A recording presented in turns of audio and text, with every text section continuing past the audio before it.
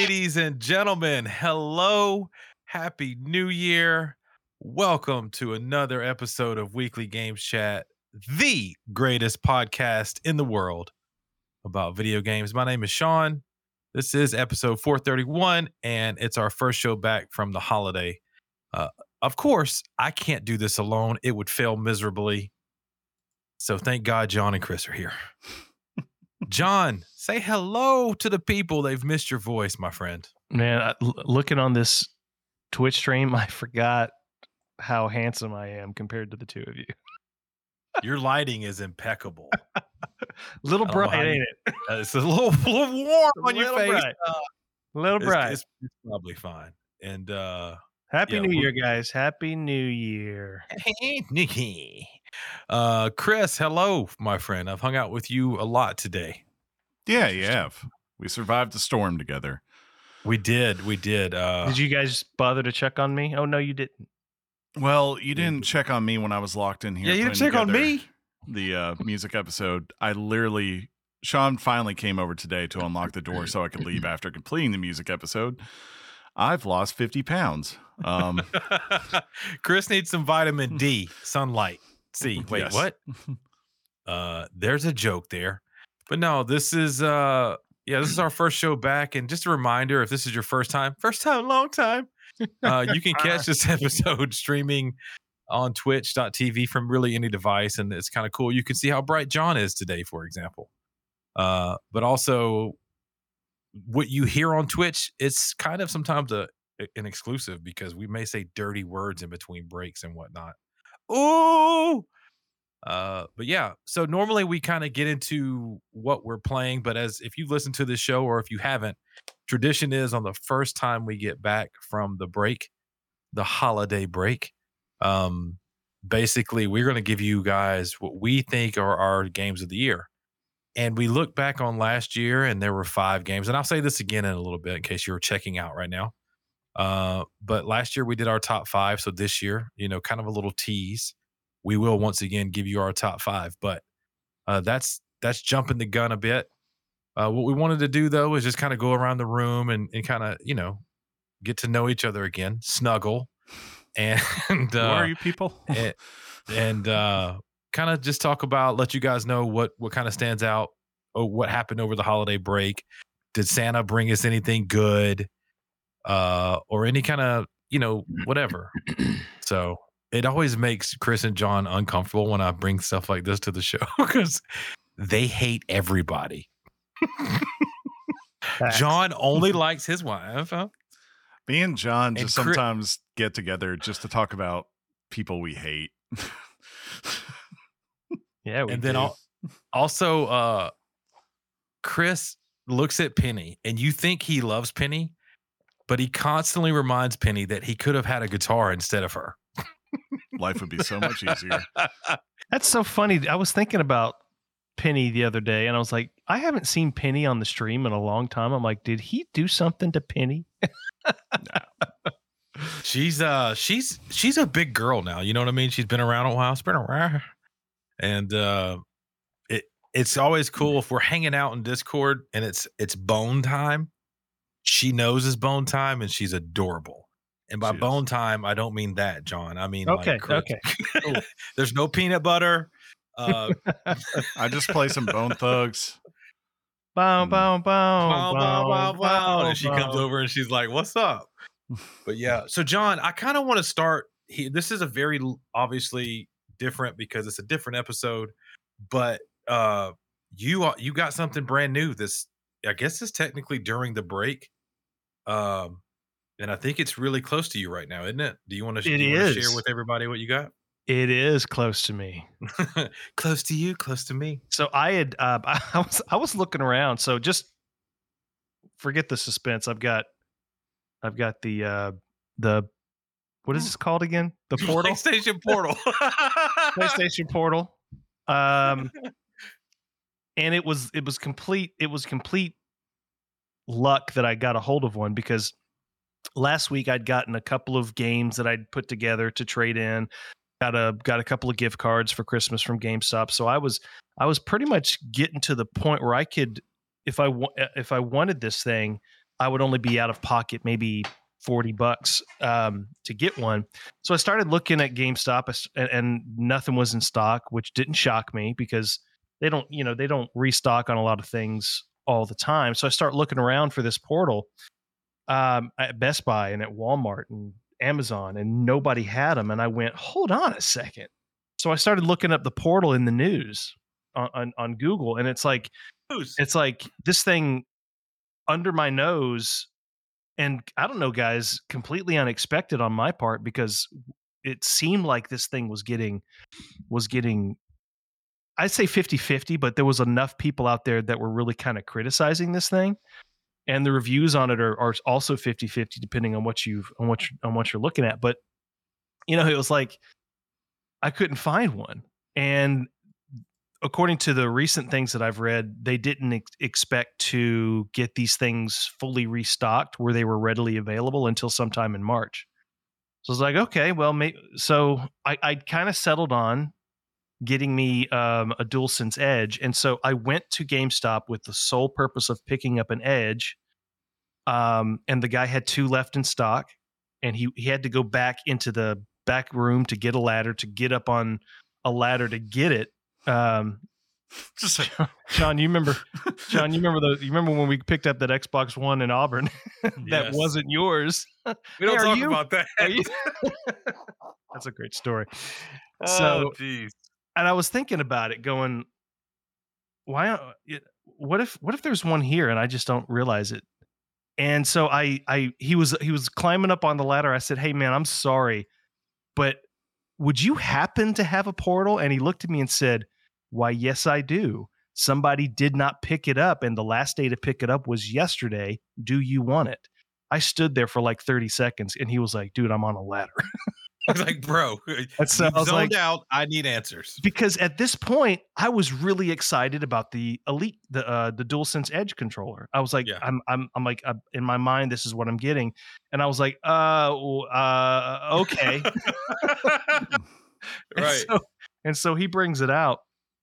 And so now I've got it, and I've been right now I got Resident Evil 2 running on it. This is the first time playing Resident Evil 2 on PlayStation 5, and loving the trophies, by the way.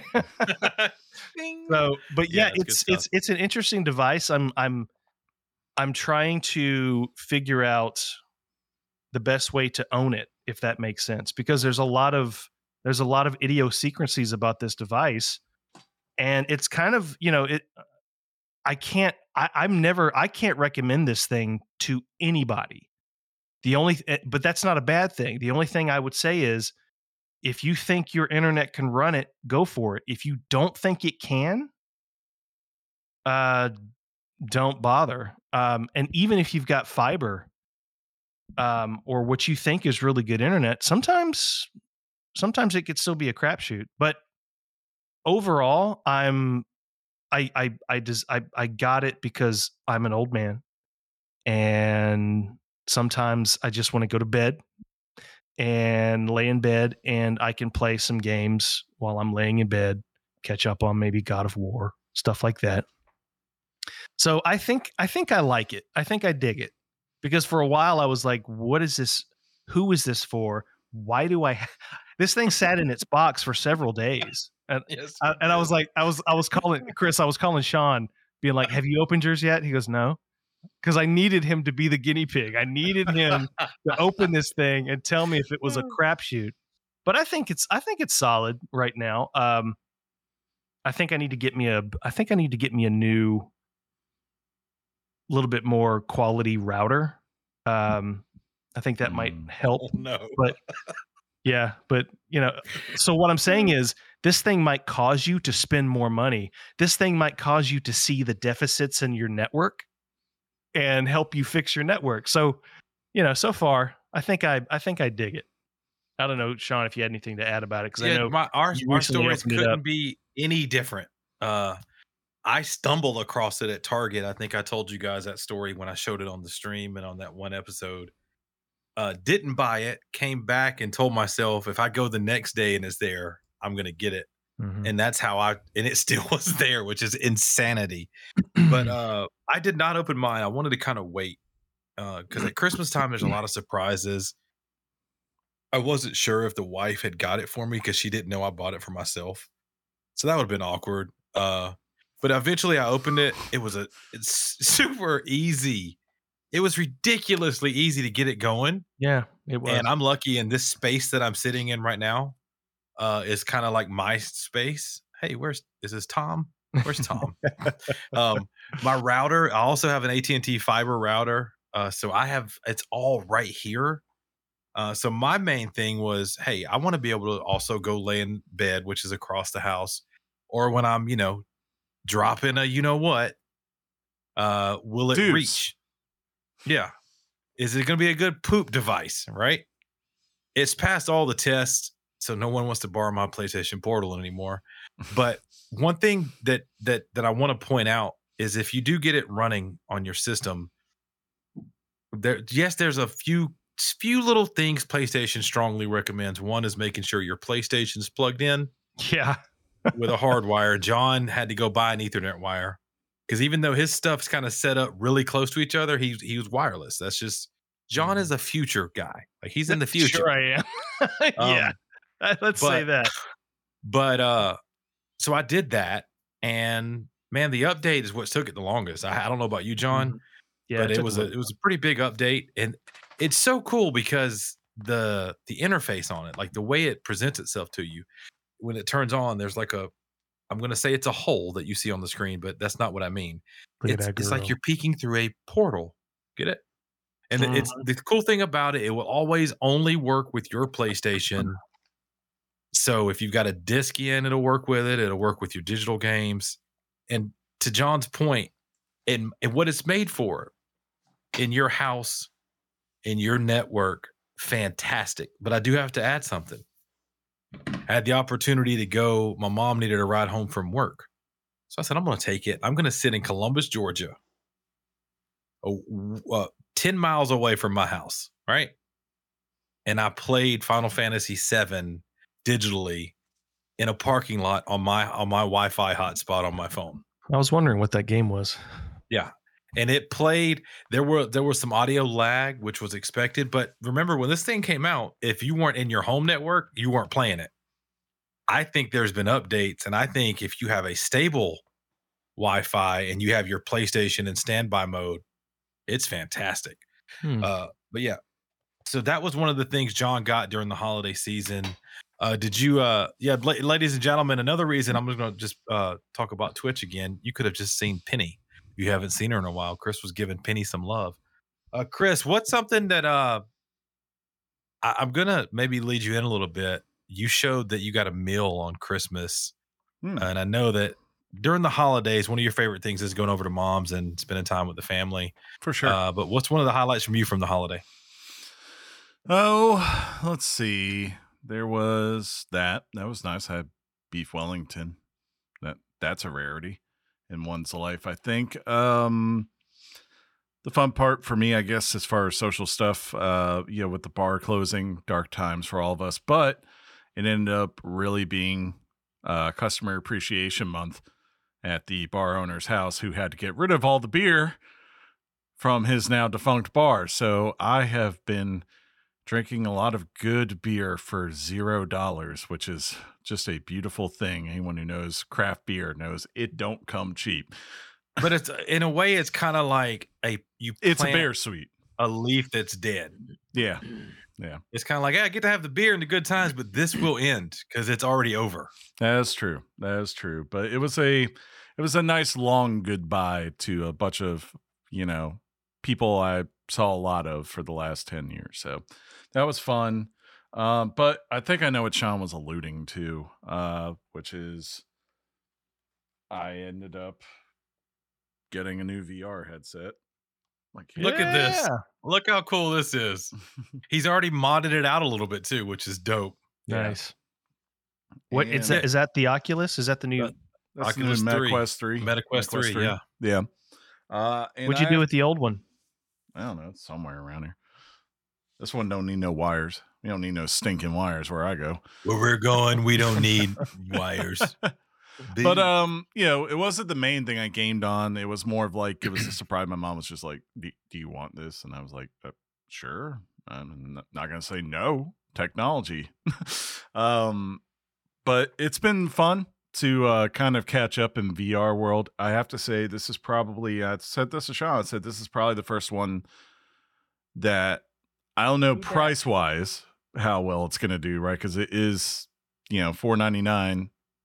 Big step up from where it was before, right, Sean? It was like $2.99, right, before with MetaQuest 2. I think it started at $3.99, then dropped to $2.99. That's when the consumers lit it up. Yeah, and then it's gone back up. Yeah. But man, that is a really cool device. Like playing the big game that everyone's talking about comes with it, Asgard's Wrath 2. I've played a good little bit of that, and it's definitely, outside of Half-Life Alyx a couple of years ago, the first one I've played where I've been truly impressed. And the fact that I'm playing that game without a wire attached to a very powerful PC just makes it that much more impressive to me, right? Like that. Wasn't that one of IGN's 10s? Yes. Yeah. And I could see why. Like, and I was like, this can't be that long of an experience. And I looked up and said, how long to beat? And it was like 90 hours. I was like, dear God. I don't know if I could do that. Yeah. I think it's going to be a little bit by bit, like over the next year when I feel like play it's a VR, I'll play it. I've gotten to like the 3rd chapter of it now. So I've done it. But the cooler thing to me, actually, like where I was just like, okay, I see the future here is all the future. The AR stuff that you can do with this. So you have like pass through and immersive. You didn't have that back in the day. And the pass through, I think the second one I got had it, right? But it definitely wasn't anything to write home about. Now with it, it's like literally I could put this thing on my head and walk around my house and have literally YouTube right next to me playing something.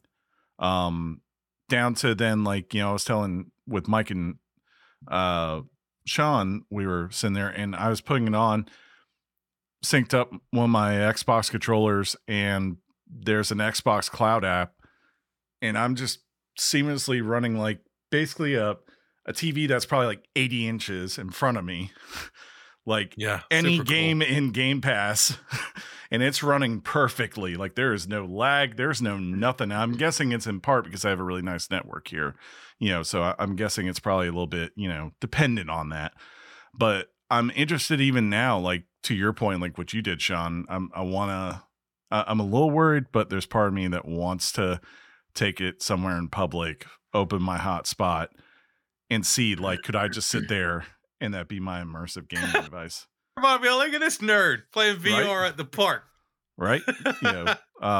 So it's quite impressive. So like I could see, I told Sean, this is the one I think if it gets right and enough people latch on, I could see where people are like, yeah, this is a good device. Only bad part is, to Sean's point, I've already had to mod it. The base thing that comes over your head, angry. Is really cheap. The strap that comes with it across your head, they have to find a way to keep it at a certain price range. And with the upgrades they did internally to the Quest 3, adding the AR and the 2 times better graphic fidelity and everything.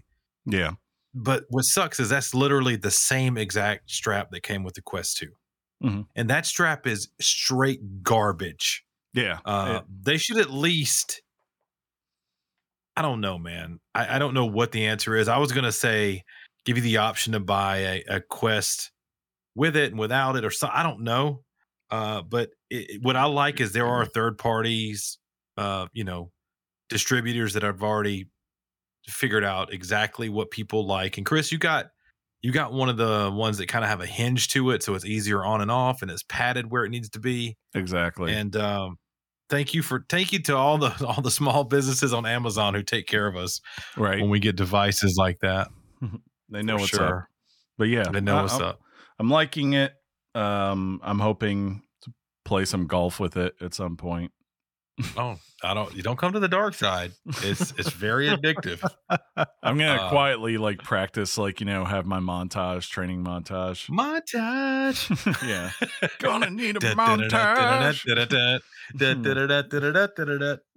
Don't do it. Da-da-da. And Chris is like, he's doing curls with video game controllers. I wouldn't even do that one from Rocky. I would do the one where it's the montage of the rounds as we go to the final ones. Oh, okay. Very nice. Huh? Yeah. Santa and the holidays and all that were very good to me. One thing that I got that was super cool, and you guys won't care at all. I think it's the first. Yes, it's the first pair of. So it's tennis shoes. It's the Jordan shoe. I'd never owned anything in the top 3. So Jordan 1, 2, or 3. I got a pair of Jordan 1s for Christmas, and I was very happy to get those. I made a joke to Chris. I'm basically Miles Morales now. So Spider-Man, here I come. Ooh. I also, surprisingly, I kind of didn't know if I was going to get a MetaQuest or if I needed to buy my own or what.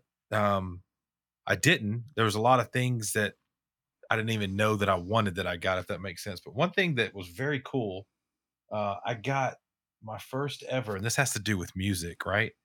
It's an M Audio kind of workstation. And what it is it's got keys on it like a keyboard. It's got production pads like you see on DJ stuff. And it hooks to software that you make music in. And I've DJ'd now for I don't even know how long. It's been quite a minute. Almost 10 years. Almost 10 years, and now tinkering with this side of it and thinking of what do I hear and where do I want this to go has been super, super kind of eye-opening and fun. So I'm just putting that out there. We may say F you to the guy who just made us new music, and there may be some new music in like 3 months that, hey, new music for the show. Just you playing keys, but like you go about 5-10 seconds between changing them. It's like he's learning. Yeah. We're gonna redo this next year. Bing, bing, bing. Bing, bing, bing. But no, it was pretty good. What really was good this year was, guys, the break is great. I want to give a shout out. I feel like this year's Music Spectacular, Chris, I'm going to do a thing where I plug it just to remind people and also give you a shout out. So listen, if you haven't listened to this year's Music Spectacular, you probably have, but if you haven't, I think it had some of the best selections from some of the best games we've had in quite some time. And I personally know that Chris put a lot of time into that. So thank you, Chris, and all that stuff. Never a problem. But it's crazy to think that we're already into 2024. Am I the only one that thinks that? No. It's literally like when this show comes out officially, it's the 10th of January already. Yeah. It's insanity, and we've already had a somebody jump over a judge's desk. Oh yeah, there was something. Was that you that read that out to me, or was it Chris? Somebody did. Oh, it was crazy. Yeah, that was the craziest story I saw. And I want to say it. I don't know, because I brought it up to Chris, and I don't think he heard about it, or Mike had not heard about it. So, like John just alluded to, there was a case in which a guy's up for probation, and he's standing there. And I don't know quite what he says, but he basically alludes to the fact that he's changed. He's gone through programs. He's a better person, better temper. He wants to be in normal society, whatever. So the judge is like starting to read out, and he's starting to understand that he's not getting probation. And what court guy does is immediately, I don't even know the hops the kid had on him. It's like he flew at her, like Superman style, which was the most insane thing I think I'd ever seen in a courtroom, jumping over, judges they set up high, jumping, and then a melee ensues. It was caught so much off guard that the guards couldn't even really get in and tighten it up too quick. He reappeared, I think it was today, and they had dude looking like Silence of the Lambs. He had a face mask on. He was chained everywhere. Yeah. They were like, we're not playing anymore. So that was kind of sad to see, because he was probably not too far from probation. And now I think he got served like a lot more time. So it's crazy. And also, I haven't seen the Cat Williams interview, but apparently there was some stuff. Shannon Sharp is a genius. That man left Skip Bayless and has just been making bank in every way possible. It's crazy, yeah. Yeah. But look, who knows what's going to happen the rest of this year?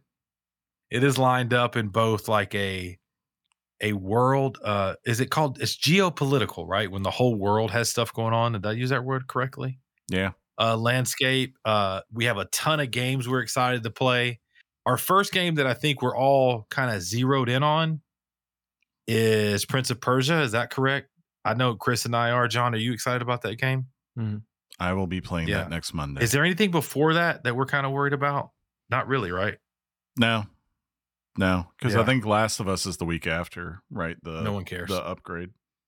No one cares. That game's too new to already have a remaster. I said what I said. And we kind John, you agree?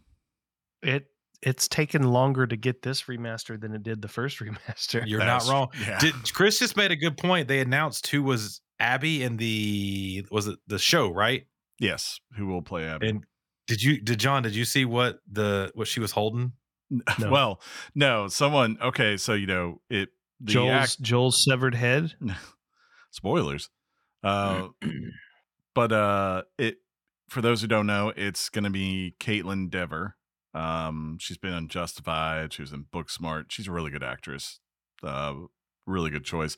I don't know if like people will say she looks the part of Abby, but I don't know many people who would, because Abby in the game is like Brock Lesnar of women, which is like 1.2% of the population. But as far as after it got announced by whoever, someone retweeted John, and it was a picture of Caitlin Dever swinging a golf club, and I was like, too soon still. Oh, I was like, that's fitting. Yeah, that's fitting. Oh, that sucks, man. Oh, I don't want to. That's coming. I don't want to see it. But yeah, so that's a very small blip of our break. We need the break. We look forward to it. And I know you guys may have missed us. We miss you guys. So hopefully you enjoy, this week's show, our top 5, which we're going to get into and all that stuff. And, hey, I personally, Chris, and I think you want to as well. You've gone live a few times. Sure. And I did one night. I went live on New Year's, and I appreciate everybody who stops by and supports us when we're not doing this show. We're kind of doing our own thing as well. So if you ever want to know if we're live and you're like, what? I don't know when they go live. All you have to do is join the Discord. Good point, Chris. There's always a pop-up notification that goes on there whenever any of us go live, whether it be the show, Sean, or myself. And if John ever decides he wants to do Twitch, I'll set that up for him. See, John, Discord is as he sits in Discord recording the shows. That's just a joke. John's smart. My wife hooks it up for me before I he's a tech guy, John. Just talking to you like a baby the whole entire time. John went to Home Depot to get an Ethernet cable. I went to Walmart, you dud. Yo, where's the Ethernet cable section? I'm over by lumber. Huh? Ethernet cable section. The whole section, nothing but cables. No, I was looking around in Walmart for a little while going, shoot, I don't want to have to call Sean.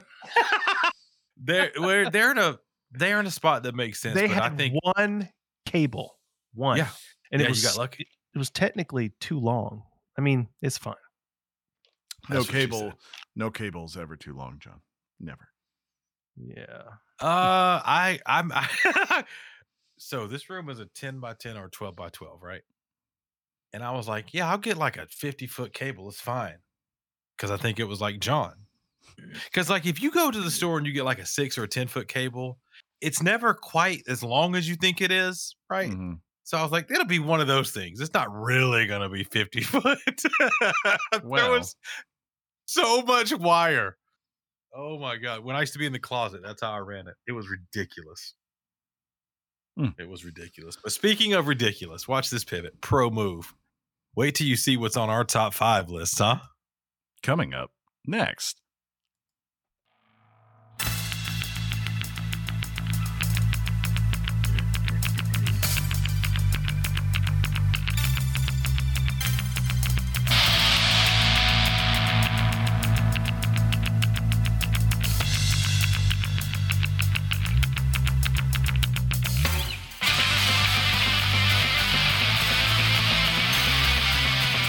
All right, ladies and gentlemen, this normally would be the part where we tell you what we've been playing, but no. This is the special thing that happens once a year, and it's when Weekly Games Chat gives you their top 5. Sean, John, and Chris tell you their top 5 games from the previous year. So, as I quickly swallow a licorice from licorice.com, we're going to try a little something different. It literally is. John, I need to tell you about those, by the way. Good stuff. Chris has got us, one of those things you see on the internet where you can put names in a wheel. You can push a button, kind of like I did for the giveaway. By the way, your shirt should be on the way, winners. And the names spin around, and when you stop it, that's who goes. We're going to do that for who goes in order for our 4th, 5th, 3rd, 2nd, and 1st games. So just to kind of spice it up a little bit. So with that, I think Chris is still zoned out because he is producer of the year. Okay, Chris. If the show is effed, if it's a fail this week from an audio standpoint, it's Chris's fault. It's doing what it's supposed to. It's just it's like it doesn't want me to feel comfortable completely, is what I would say. But I'll figure it out over the week. But yeah, I think we're good. Okay, wheel.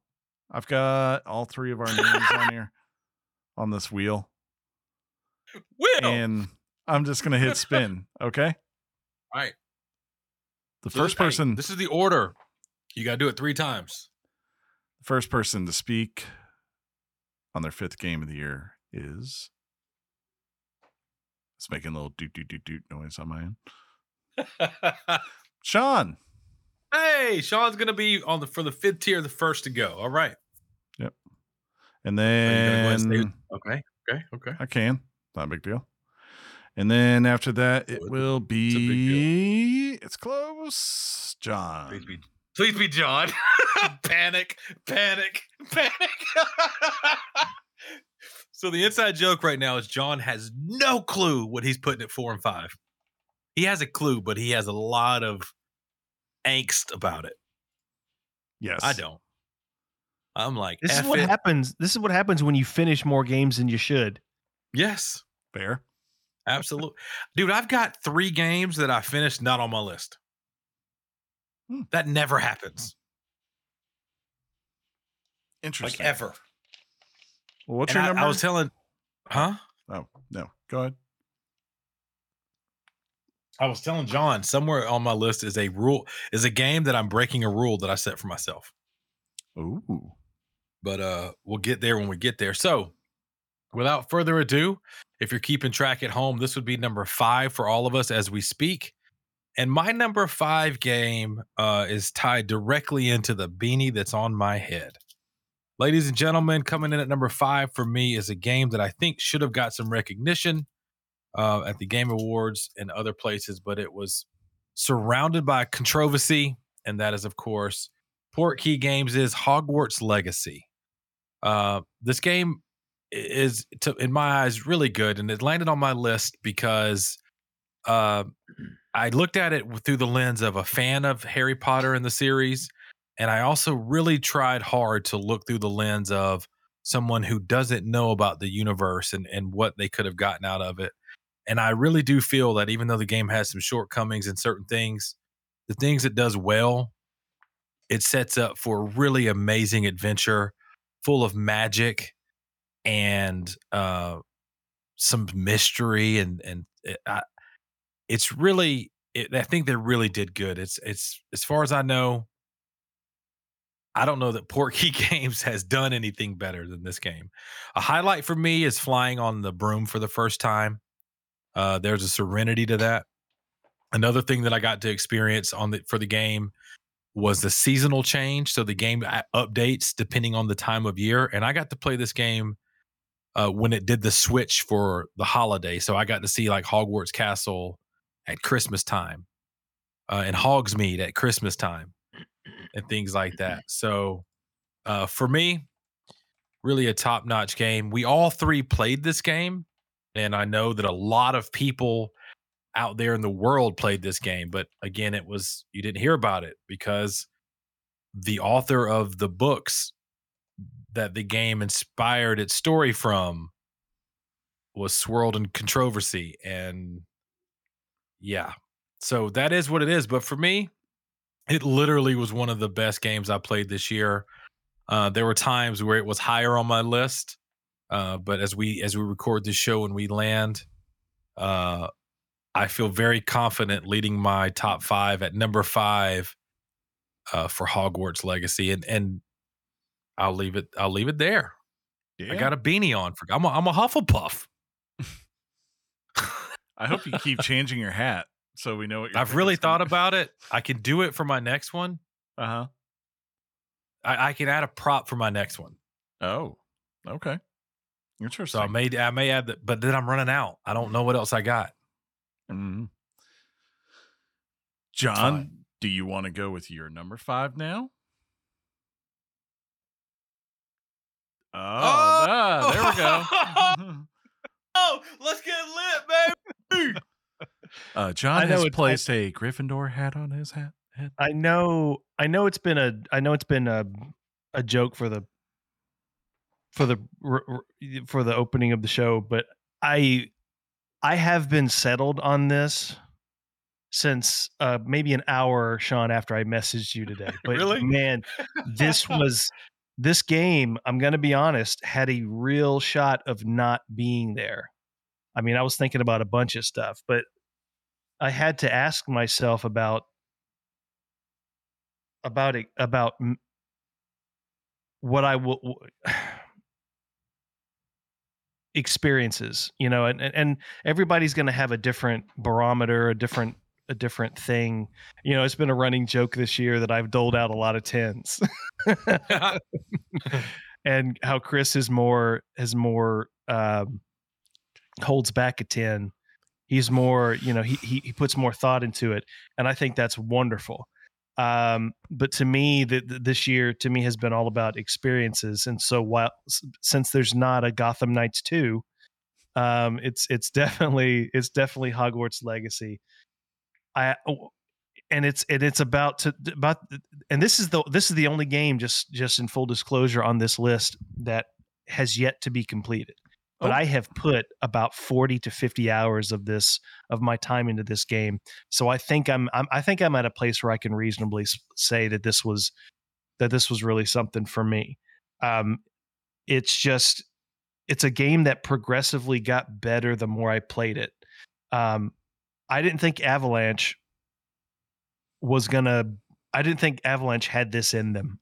Because Sean, Avalanche very well, and while you and I are both fans of them and what they've done with Disney Infinity, it didn't seem like this was going to be really their wheelhouse. But for a first attempt at an open world, dare I say, RPG-like game, and with a property that people care about so much, they really knocked it out of the park in that sense. I was really skeptical, but I wasn't even sure what this game was going to eventually be up until 3 months. Up to the 3 months to the release of what this was. I thought what they were shooting for in the beginning was a massive open world type game where you can get together with friends and go out on adventures together. Maybe that's something that could be done in the future. Who knows?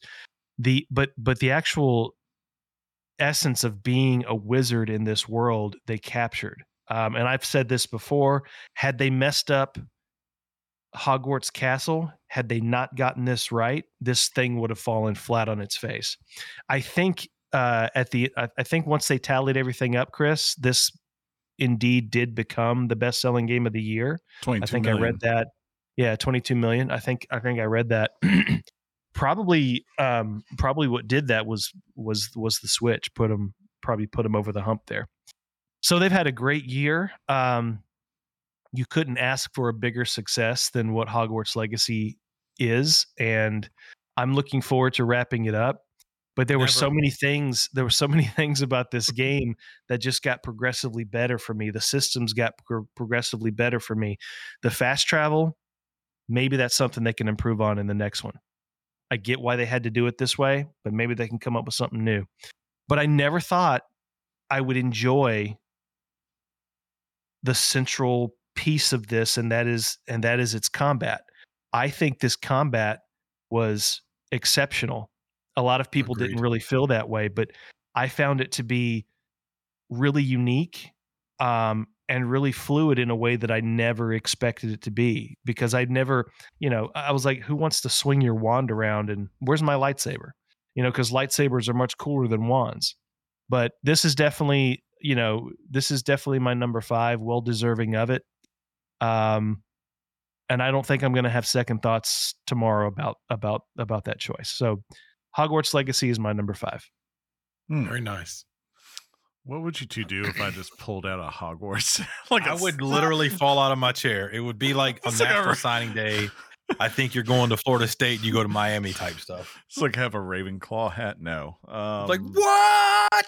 No, that is not my number 5. I definitely, I think my top 4 have been set for about a week or so, but I definitely felt this was a year where number 5 was very, very hard, because there were a lot of games that I think most years, at the very least, I would say would be in my top 5, right?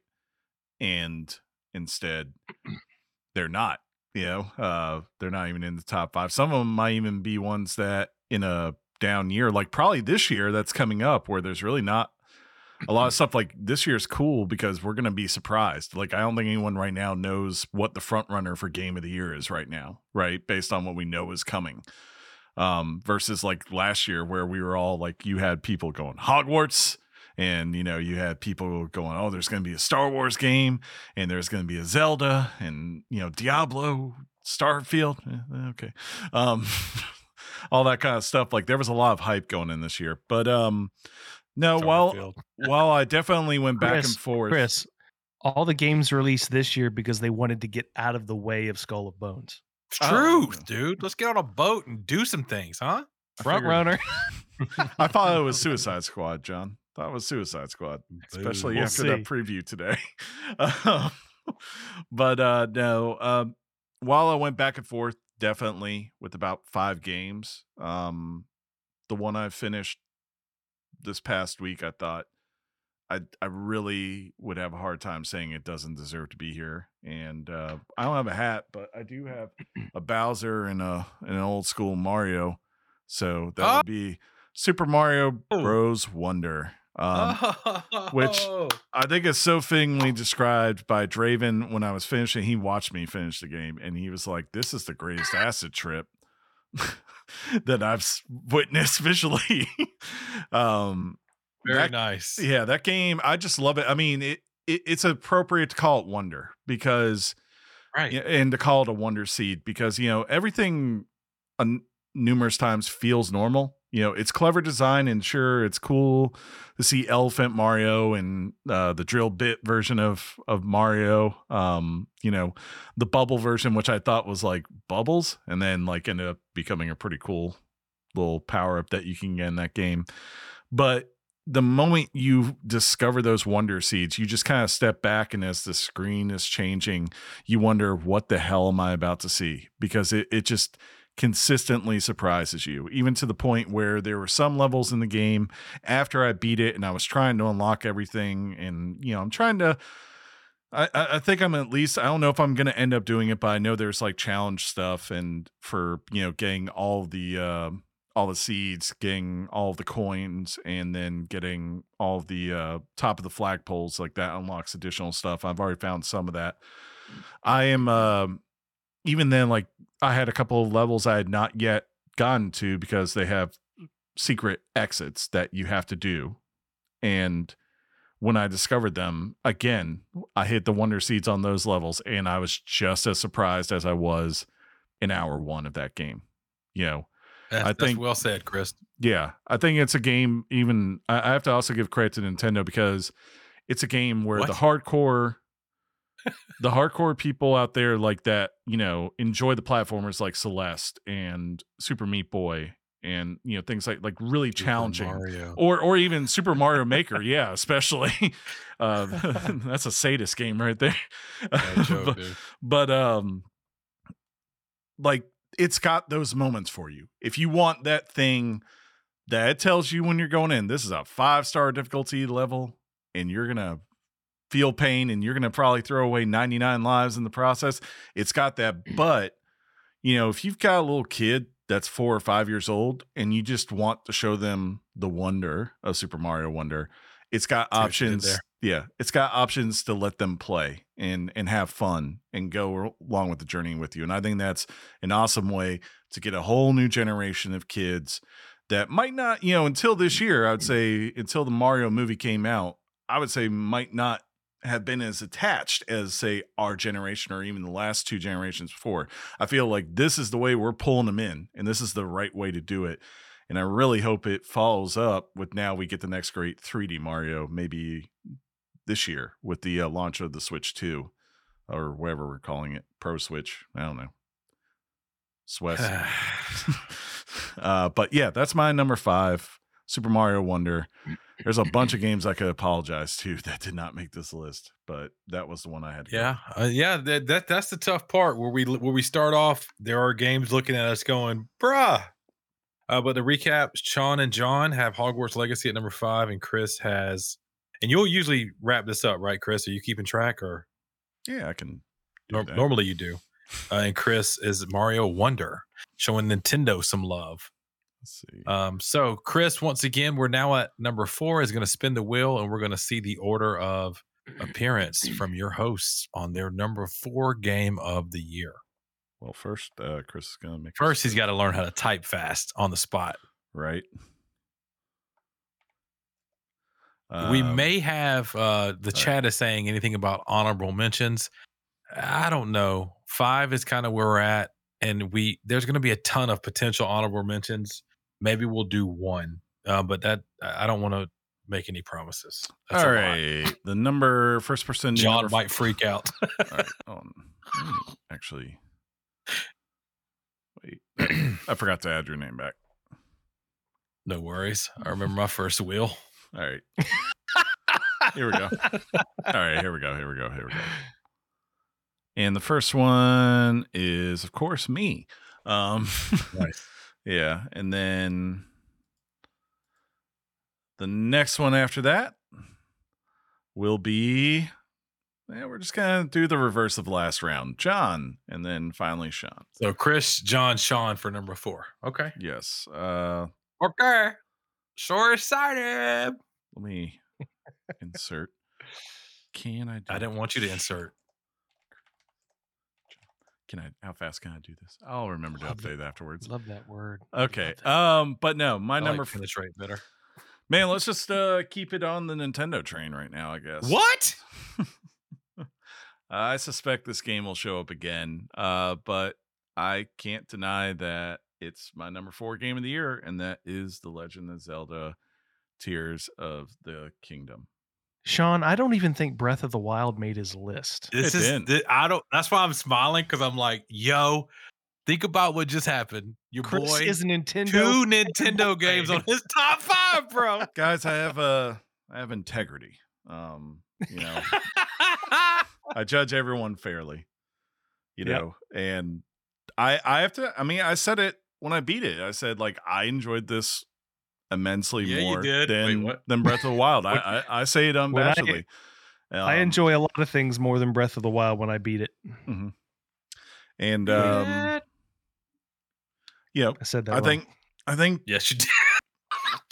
I mean, for all my little knocks on it, it's just like the other side that I have to praise for it is that, like, I didn't find a lot of the story for Breath of the Wild interesting. Like, the mystery was a little bit interesting, but it didn't grab me, the same way. And like, really, the one part of Breath of the Wild got me was like the spectacle of the like creature things, whatever, that were kind of like temples, right? I can't remember what they were called now, but like this one to me, Divine Beast. Thank you, Divine Beast.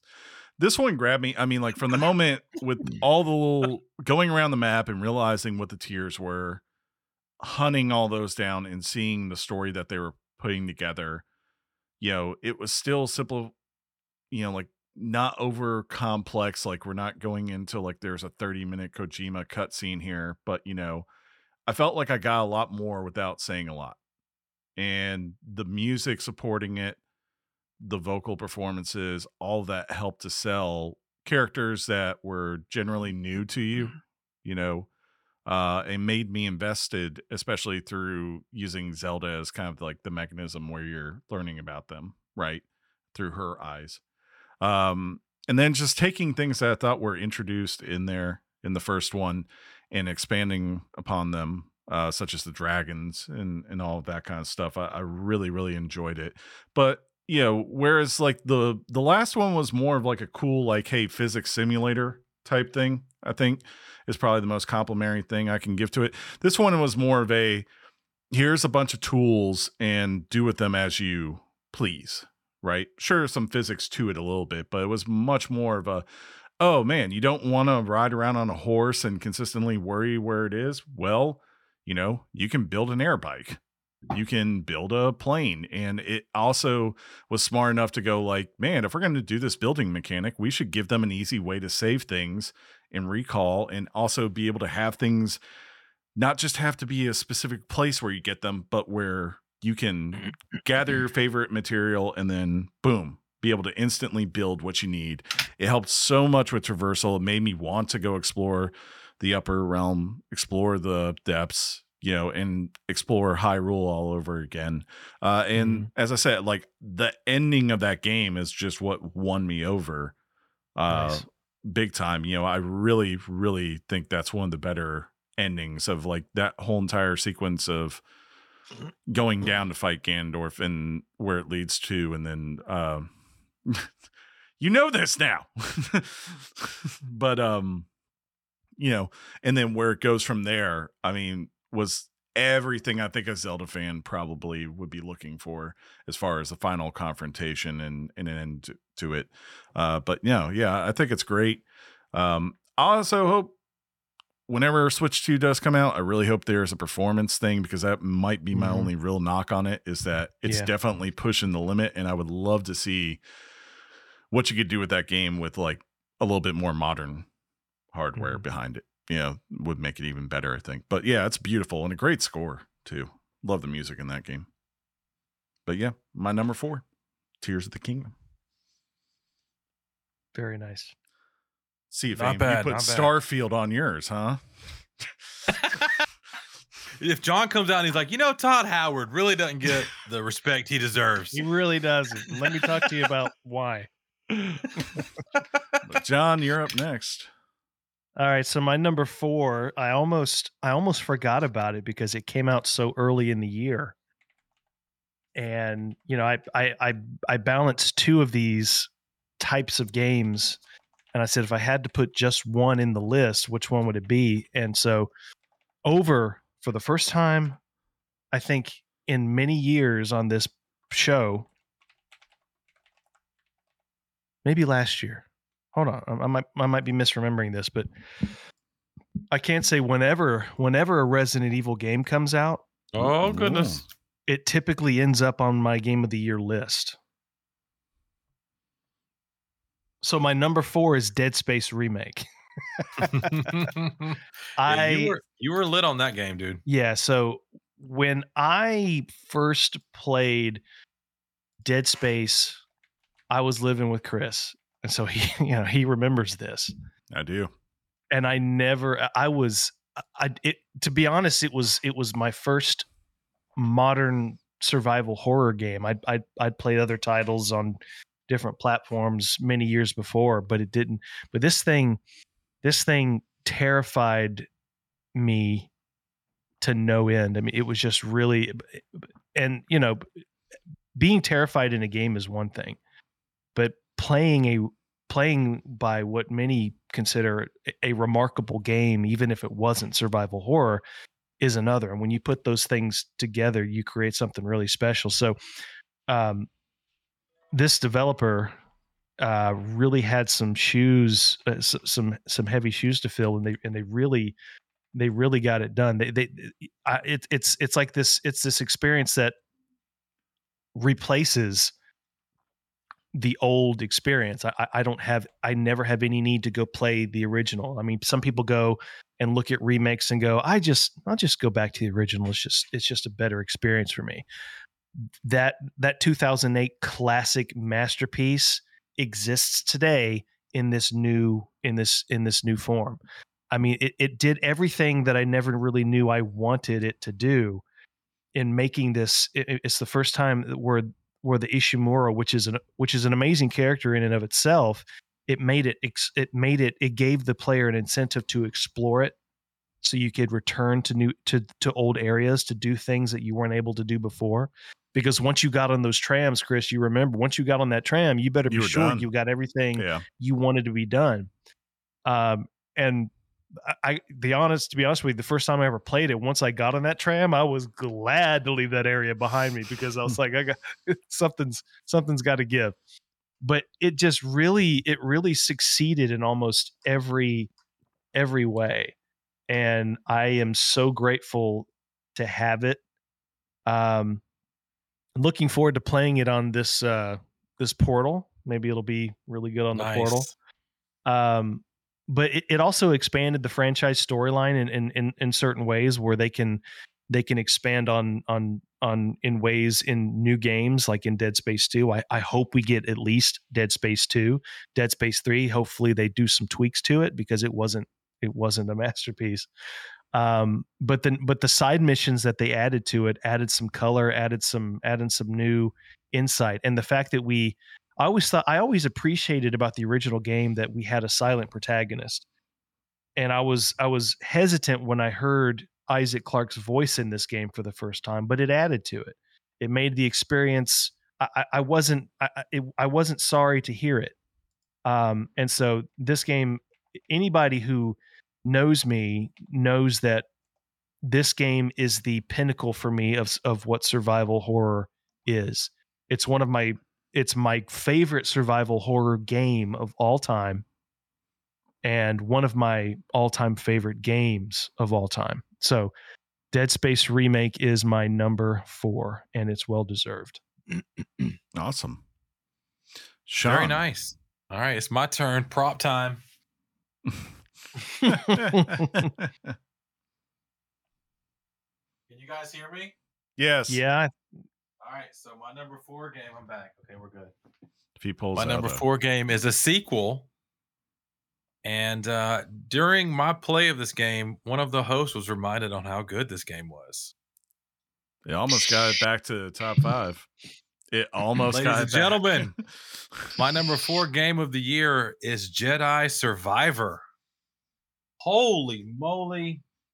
What a beautiful, I'm talking about stunning game that, I mean, it has attention to detail in places that I couldn't quite believe. You know, every planet that you visit along the story has a very, like, it's their own feel. It's very distinctive. When you go to Coruscant, for example, it's like, holy crap, this is Coruscant, like, for real. It's so cool. I love the fact that in playing this game, you don't lose. You know how like video games make you lose abilities from like the next time you play it, and they give you some weird reason why. You don't really feel like that with Cal. You kind of get to just keep kind of what you had before and learn some really cool combat skills and different ways to do things you already know. The game still remains very hard if you play on like even normal difficulty. But what I like about it is that it is a legitimate Star Wars story. This game has some legitimate sadness in it. It has some moments that surprise you.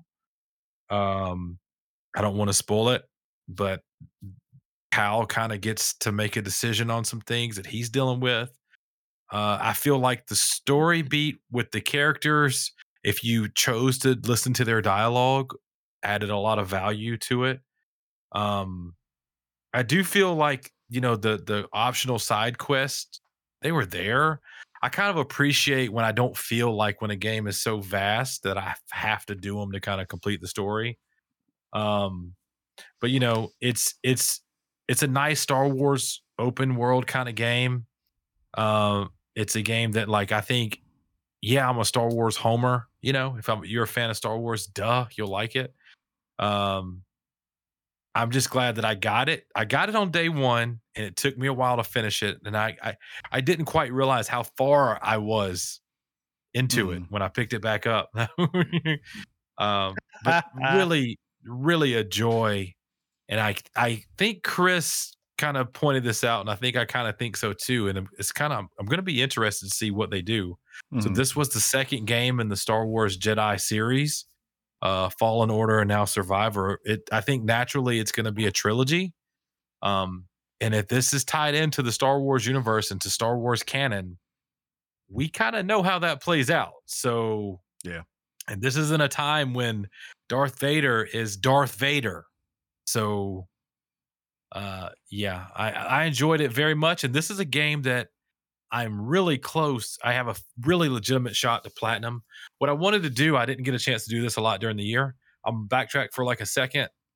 If I'm rating these games in order, I really think I'd land somewhere between like a 9 to, let's say Hogwarts Legacy was a 9. 9. Jedi Survivor, I'm thinking is like a 9.25. Maybe if you catch me on the right day, maybe at 9.5, but probably somewhere closer to 9.25 all the time. Just don't catch him on that final boss battle, dude. 4.5. If you had caught me on final boss day, I think I talked to John about final boss day.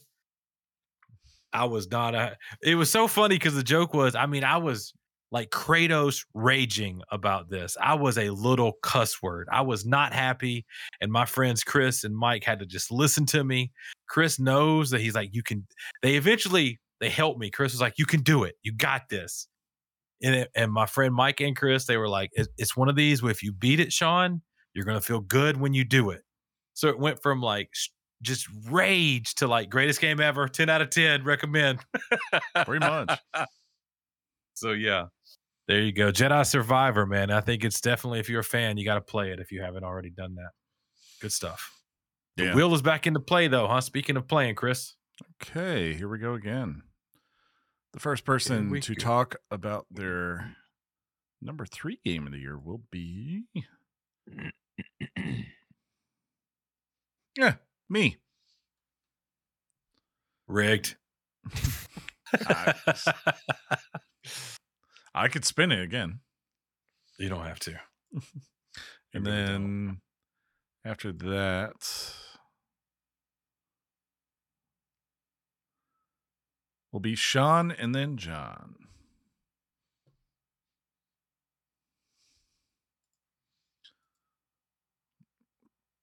Okay, my number 3 game of the year was the one that I think I'm probably the most surprised ended up here, but I had to do it because I was so surprised by it.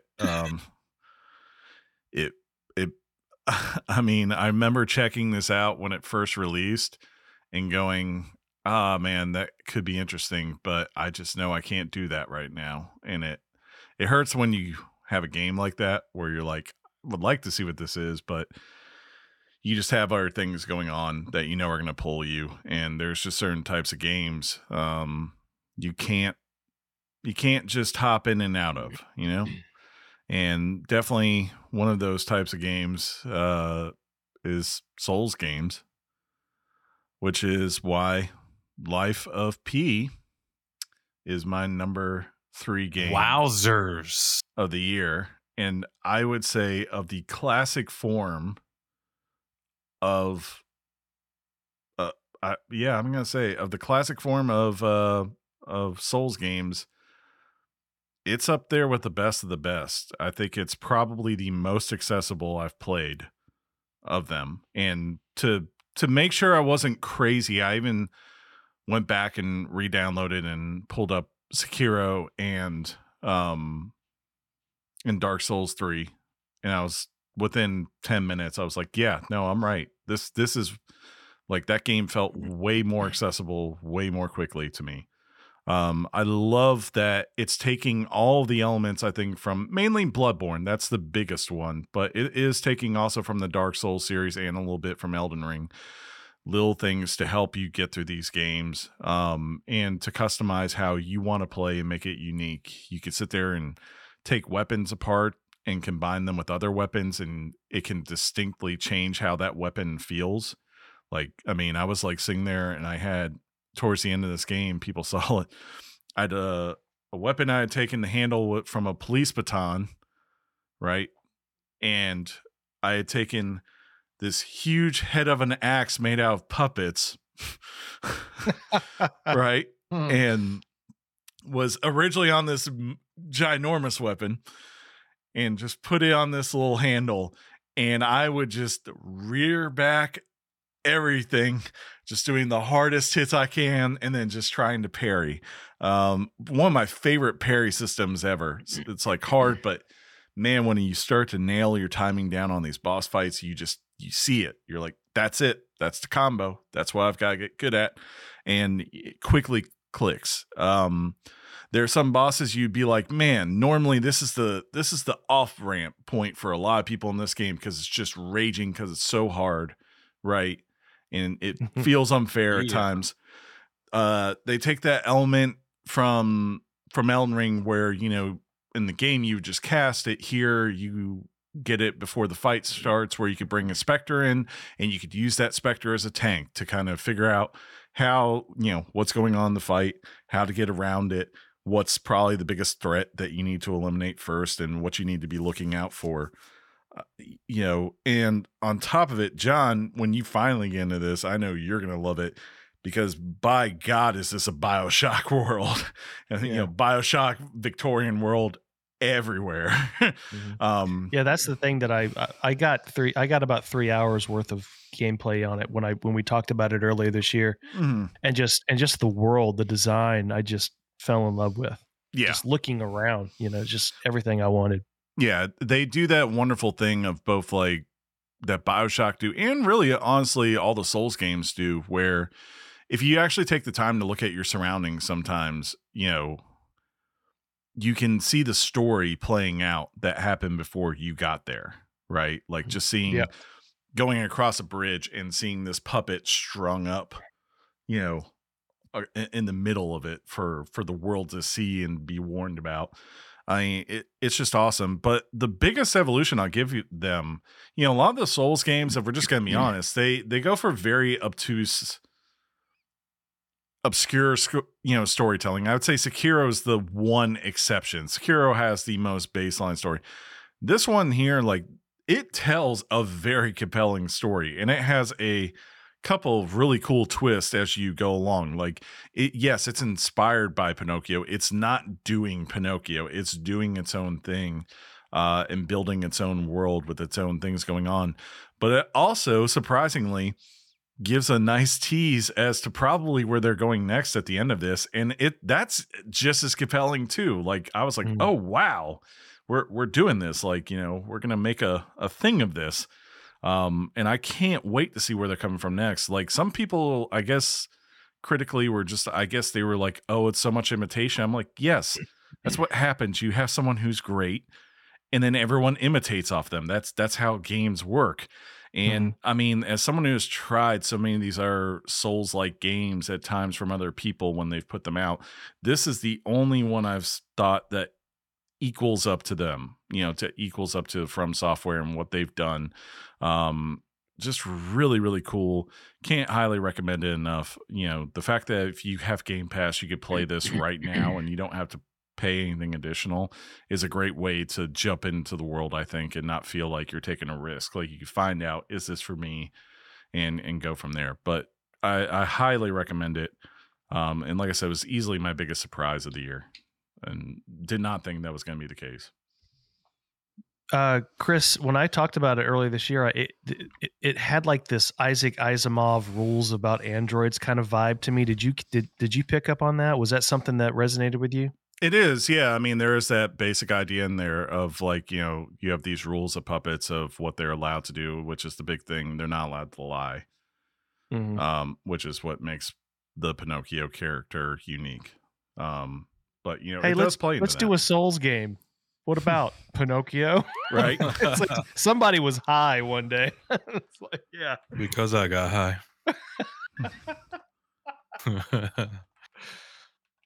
Skibbity bee. All right, John. I got 500. Wow. What is your number 3 game of the year, John? So my number 3 game of the year is the best action game of the year. That is Spider-Man 2. Mm-mm. Yeah, absolutely. Go ahead, Sean. I don't know. This game could have been, Sean, you'll love this. This game could have been a piece of crap, and it still might have been on my top 5, coming in at number 5, simply because this is the world's greatest fast travel system that I have ever experienced in a single game. You don't have to, I mean, obviously you had to unlock certain areas, but in a normal open world game, you unlock like a tower or some area, some place on the map that you have to go to fast travel. In this game, ladies and gentlemen, you could put your cursor on any part of the map, give or take, and that's where you land. It is so seamless. It is so amazing. Game of the year just for that. But yeah, this game, I mean, did it rewrite the formula? Of course not. But they really, to me, knocked it out of the park, gave me bigger, louder, better. That's really all I wanted about this game. And I'll be quick about this. When I put the original game on my list back in, 2018, I said, Spider-Man, this game is the reason I play video games. That was true then. That is true today. I think personally, I don't feel sorry for it because it's a huge seller. It's doing very well. Congratulations to Insomniac, but I think it deserved a little bit more recognition. But it came out in a year of amazing games, so you can't really be upset about it because it's just one of those games that adds to the list of what has been an amazing year for video games. Loved the combined. They were really running a risk of making it feel too bloated with 2 main characters, but to me, they did it so seamlessly. It wasn't perfect, but they did it really, really well. And I really enjoyed both of their stories and both of their journeys and where they were going. And so I'm looking forward to seeing more. And I won't talk about the Insomniac leaks, but more is probably coming. Maybe. But this was my number 3 game of the year, Spider-Man 2. So awesome. I know they were looking forward to me putting this on my list. So there you go, Insomniac. Congratulations, you made my list. I was just thinking of the quality of games we already have on our list, boys. It's kind of legit. Yeah. Like, honestly, this is the one game I don't really have a prop for. So let down there, Twitch. But my number 3 game is, I'm trying to think of a lead in to kind of make you suspenseful for a minute. I don't really have one. It's the only game that is showing up on my top 5 that I played on Xbox. And it is a game that, seriously, John, said he didn't know what to put 4 or 5. I seriously considered putting this game at my number 1 game. Oh, wow. That's how much I like this game. And the game is Sea of Stars. Mm-hmm. The game is a little indie RPG. It's like, hey, this game has single-handedly made Sean potentially JRPG Sean. When you read about it, a lot of people mention that it brings back and it reminds them of playing games like Chrono Trigger or the old school Final Fantasies, and those are games I never played growing up. There was something super magical about the sprite-based adventure that this game takes you on, and you learning about the story. I think is the thing that captivated me the most. It wasn't too heavy, but at the same time, it really got you sort of like engaged in it, and so much so that I think I'm okay to say this. there's an event that happens in this game that had me almost, if I didn't cry, my eyes welled up. That's how impactful something that happened in the game happened to me in this game. Actually, now that I think about it, I got some things coming up that they may have already done that too, but this one really stands out for me. The fact that you could tell me that I was going to play an RPG game about, turn-based RPG game with sprite graphics that I would put on my top 3 list, I would have been like, huh? But I would have been like Octopath Traveler and things like that. I never played. I didn't care about them. Mm-hmm. But this game is great. There's no voice acting, but the dialogue is super great. The score, the music, is amazing. And shout out to Sabotage Studios. It's very, I don't know. Can you imagine like putting out a game? You start as a Kickstarter, and then eventually people like, yeah, this is good stuff, and it kind of gets you in a world where people are getting fired at game studios and stuff. Like, you put together something magical. I loved it, and I recommend anybody that is a fan of RPGs, JRPGs, to play it if you haven't. Give it a chance. Even if you're an old school vet, I think you'll like it. I don't think you'll find too much to dislike about it, and I hope that when it's all said and done, you kind of think it's one of the best things you've played in a while too. So shout out to Sea of Stars. And for my rating on this one, I would have gave this a 9.75. Oh, ooh, he's going up the scale. He's running out of room. All right, let me add my name back on here. All right. So number 2. Let's see who's going first. We're getting down to the cream of the crop, boys. I love a good cream. I love a good cropped. What? First up for number 2 will be John. Yeah. Johnny boy. Yeah. And then it's red versus blue right now. Then me. And then Shan. Anytime Chris draws his own name, rigged. All right, y'all. We're in our top 2. This is fun stuff. Fun stuff. Well, my number 2 game, guys, has me really, really excited. I mean, this was, as soon as I finished it, this was not a question. Spider-Man 2 is my just kidding. Spider-Man 2 was my number 2, and then I played this, and it's kind of unfortunate because Chris, I could talk about this game with you probably for an hour or two. It really, and let me just give a shout out to Chris, because Chris has been talking our ears off about this person for ever since we've been doing this show. If you mention the word Sam next, I'm out. Sean, I got to tell you, man, I would venture that you should probably give this a try. Yeah. So my number 2 game is Alan Wake 2. Nice. Round of applause. And yes, I was playing this. This is one I deserve a little bit of credit for this. This one was a slog, an enjoyable one, because we were me and Clarissa, my beautiful wife. Your wife.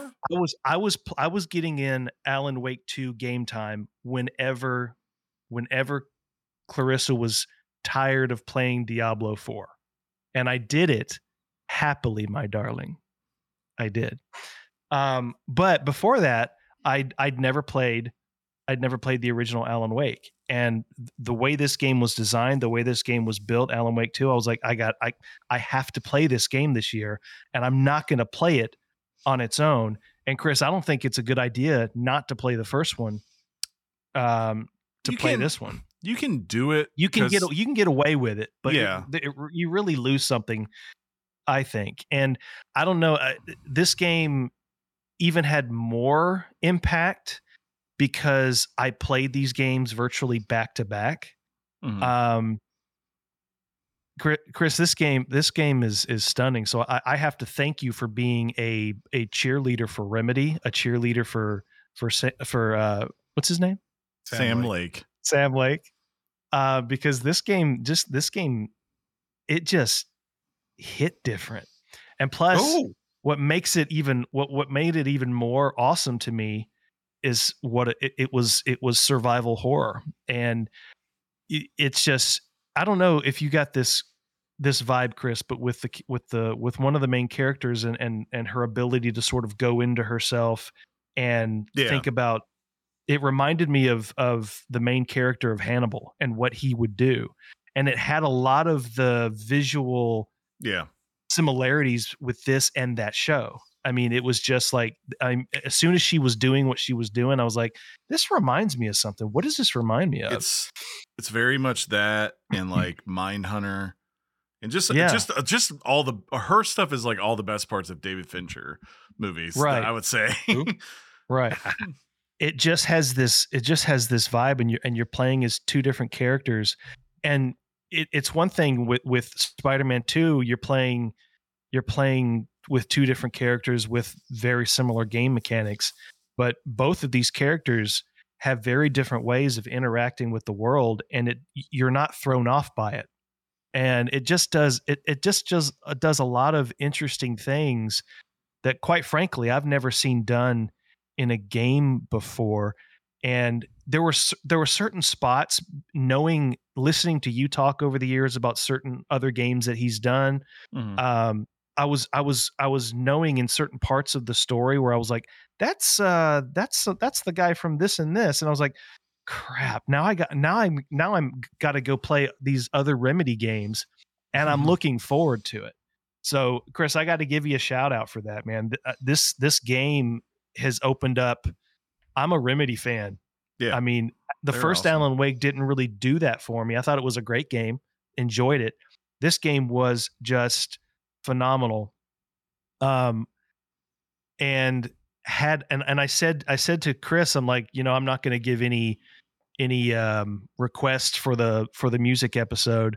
And it's not the song that you think, because you included it, but there was this other song on there that I towards really, the end. No, okay. It's probably a little on the cheesier side, but it was the one that ended the second chapter, Wide Awake. I just thought that was a beautiful piece. But this game is just really stunning, and it was different. It just, and that that when they did that musical number on the Game Awards, I was like, this is weird. What are they doing? I had no context for what they were doing. And that stage came up, and after a while, Clarissa was like, how long is that song going to go on for? It's a while. And I'll be real quick for this. I might have discovered a glitch, although it might have been something you can recover later. In that stage, I forgot to pick up my weapons along the way. So when I got into that area, I couldn't go back to get the weapons. Oh, that sucks. So I was like, what do I do? So that stage was very trippy, and it got me hung up a little bit. But play it with your headphones, man. If anybody plays it, because you're walking in this world with Alan Wake, and these shadows are everywhere, and they're saying your name. They're saying your name behind you. They're sneaking up on you. Man, it's such a cerebral experience, and I am so thankful I put in the work to finish a decade-old game to get to this game. I can't wait to play Quantum Break. I can't wait to play Control. I'm looking forward to all of it. So that's my number 2. You'll be recognizing some characters right away when you play Control. Gotta go. Yeah, one particular character. Yeah, awesome to hear. I'm always glad to see. Join us, Sean. Join the Remedyverse. You know, cuss you want word, to. you guys. Anyways, my number 2. I think both of you could probably figure out my number 1 too. It's not like really that hard. Is I am the only one of us who played it, so I got to give it its love. Baldur's Gate 3. I think any other year, Baldur's Gate 3 would have been my game of the year by far. But I mean, but I got one more. But no, Baldur's Gate 3 though, yeah, it does everything in RPGs that I want. It's amazing production, large scale. Gives you, we're talking about like how Zelda gives you a bunch of tools, right? And Zelda's not really an RPG, so I don't fault it on that. Zelda gives you a bunch of tools to decide how do you want to solve problems, right? How do you get to where you want to go? How do you get to the other side of the shrine, right? All those kinds of things. What do you want to fuse with your weapons? And the thing I could say is like Baldur's Gate 3 in a way has all of that as well. Like, you have all these tools that you can just build and influence the world in combat to get where you want. But as you quickly find out, it also goes to a different level, which is being able to influence where the story goes. Like, sure, what the big is going to be in the end, but it's that freedom, the freedom of being able to sit there and say, I could do this combat encounter, or I could have a bard who completely enchants people and like completely takes it a different way. I could take this character in my party and that really influences what happens with these characters over here, and I'm going to have to make some hard decisions. Or I could just kill that character right now and not think about it again over the next 100 hours, which I did with one of them because they were not vibing with what I was trying to do with my party. I could have a little hobbit, or a halfling as they're calling this game, and make him a barbarian and watch this huge hulking thing in front of me, and I roll a 25 and just take half his health on one hit if that's what I want to do. All of that freedom is there. Nothing is wrong. And I mean, like, I got even built more on it because, I have primarily been playing it in a vacuum as far as my friends, right? Mike was playing it a little bit early on. And I know he's eventually going to come back to it. My buddy Josh now finally has it, friend of the show, Josh. And, just hearing him go through like his decision making, how he's playing it is so different from what I was doing. And that's what the allure is of these games. And the honest truth is we have not had a CRPG with this kind of budget. Like, Josh Sawyer from Obsidian was talking about recently. Someone asked him, they said, would you do another Pillars of Eternity game? Right? Because he had to you talk about Kickstarter games that originally Pillars of Eternity. Yeah, I played that one. Was Kickstarted, right? Was that Larian? No, that's Pillars Obsidian. of Eternity. Obsidian did it. And he said the only way he would do it is if he could now come back and do it the way Larian got with the budget they got for Baldur's Gate 3.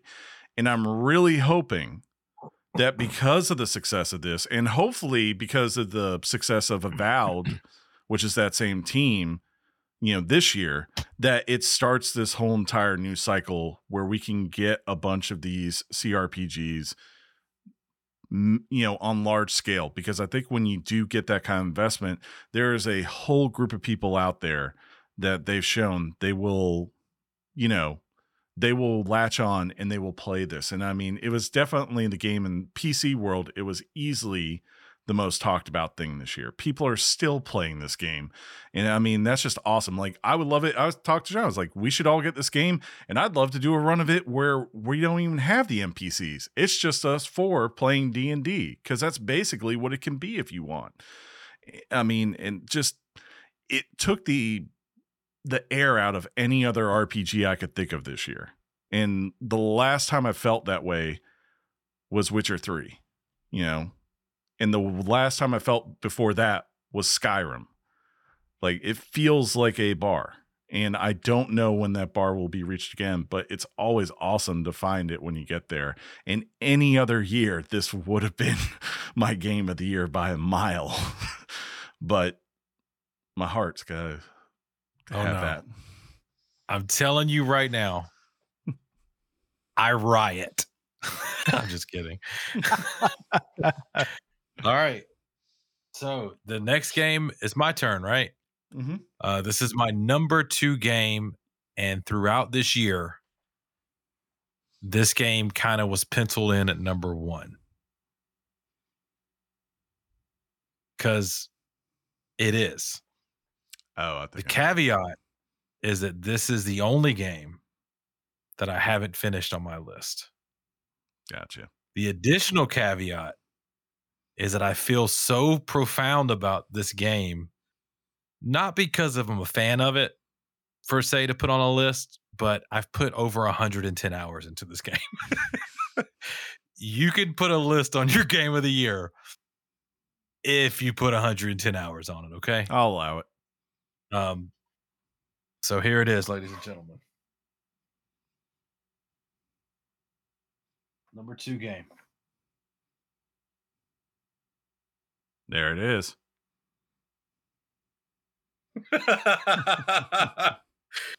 Oh, there it is. The Twitch exclusive, got to see the Triforce come up. My number 2 game, when it's all said and done, might be the best game I've ever played, right? I'm not there yet. From a Richard standpoint, it is at a 10. It will always be at a 10. It is amazing. It is probably one of the best sequels, if not the best sequel to a game ever. Not only did it pick up directly in the world that the previous game was on, it added layers. It added all kind of stuff. It added storytelling. All the things that Chris talked about and that John's going to talk about, it has all those things. Tears of the Kingdom is simply amazing. And I, like Chris, the one thing that I hated that I noticed is that you could tell the Switch is squeezing. It's trying to make this game look amazing. Yeah. I have noticed that when you shrink the screen and you play it like on a monitor, for example, looks stellar, looks amazing. You're like, okay, I can deal with this, but it's amazing. I'm leaving it there. I give it a 10. It's my number 2 game. When I finish it, it's probably the greatest game of all time. Oh. Recency biased.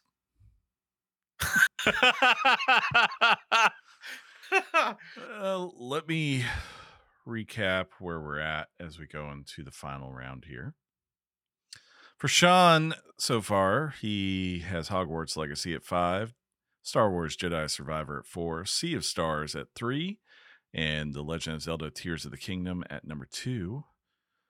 I have Super Mario Bros. Wonder at 5, Legend of Zelda Tears of the Kingdom at 4, Liza P at 3, Baldur's Gate 3 at 2, and John has Hogwarts Legacy at 5, Dead Space Remake at 4, Spider-Man 2 at 3, and Alan Wake 2 at 2. Fitting. It just hit me. I don't know what Chris's number 1 is, and I'm losing my mind. Oh, boys, we have I think we have a good, diverse, solid list between us. You know what I mean? Especially since I know what Chris's number 1 is. I don't know what Chris's number 1 is. If it's not number 1, it's gonna blow my hair back. I think I know what number 1 is, but I also. Sorry, go. Well, first up will be Sean. Okay. And then will be John. Sean and Sean? Sean and Sean. Sean, John, Chris. Sean, John, Chris. Sean, John, Chris. All right, so here we go. This is going to round up your boys' top 5. I don't have any props for this. I also need to make a concession. This is going to give it away for John. John, you're tied to this game because we had a deal and I let you down on my end of the deal. I later found out the reason I let you down on my end of the deal is because I never owned this game physically. Oh, really? I thought I did, but I thought I traded it in and let you down. I did not.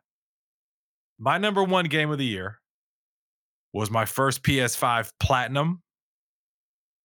This game sits on a 10 for me. Not in the same way that a Zelda does, for example. And that's how, for you folks out there that kind of weigh your games, I think you know what I mean when I try to say that. But from a entry into the way that Final Fantasy 16's combat and story is given, with the epic boss fights and the way that it captured you remember when I talked about Sea of Stars, how it made me cry? Final Fantasy 16 had me all up in my feelings. And when it's all said and done, I don't know that Zelda will or won't. That's why I kind of stopped when I was talking about the feelings part in Sea of Stars. It's quite amazing to see what this game was able to do from a standpoint of storytelling, combat, everything. Now, it's not like the Final Fantasies that we grew up on. They're kind of going away from that, and they're making them more action based, and the tie-in is an action RPG. It's not really an RPG. It's more action, if that makes sense. But people are not unfamiliar with the Final Fantasy series. In our current news, the Final Fantasy VII Remake Part 2 is going to be coming out soon. So this game specifically has me excited to go play Final Fantasy VII Remake and see what all that noise was about. As it's well known, a lot of people like the old school Final Fantasy games, Final Fantasy VII being one of them, and that's why they chose to kind of remake 7. But the voice acting in this game, the pure imagery in this game, the fact that you got to be literal icons that you always had to fight in the other series. It was when I finished it, I said, this is my game of the year right now. I platinumed it. I finished it. I got all the endings, got all the stuff, did all the things. Shout out to the music, the story. It actually won a Game Award for Best Score in Music, which is pretty cool. Final Fantasy 16 rounds out my top 5 games of 2023. There we go. John. Well, I should tell you what yours is. I props to Sean on that one. I'm trying to get through it. It looks great on a portal, by the way. So, who knows if once I get that one done, it's like, oh, that would have been Hogwarts right there. Gone. But this shouldn't surprise anybody at all. And honestly, Sean, you've been to me probably the most surprising list. But yeah, the number one game of the year, not my game of the year, it's the game of the year. And anybody who questions that simply just doesn't know what the heck they're talking about. Legend of Zelda, Tears of the Kingdom. This shouldn't be any surprise. It felt like the greatest game of all time for me. Little did I know, a few years later would have felt like a first draft, kind of a beta, if you will.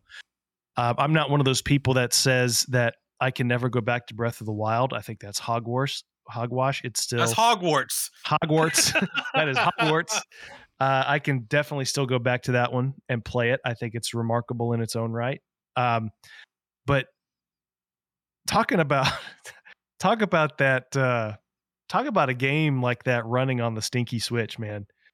It's like it's running on a coffee maker. I mean, if you think about it, I mean, you can.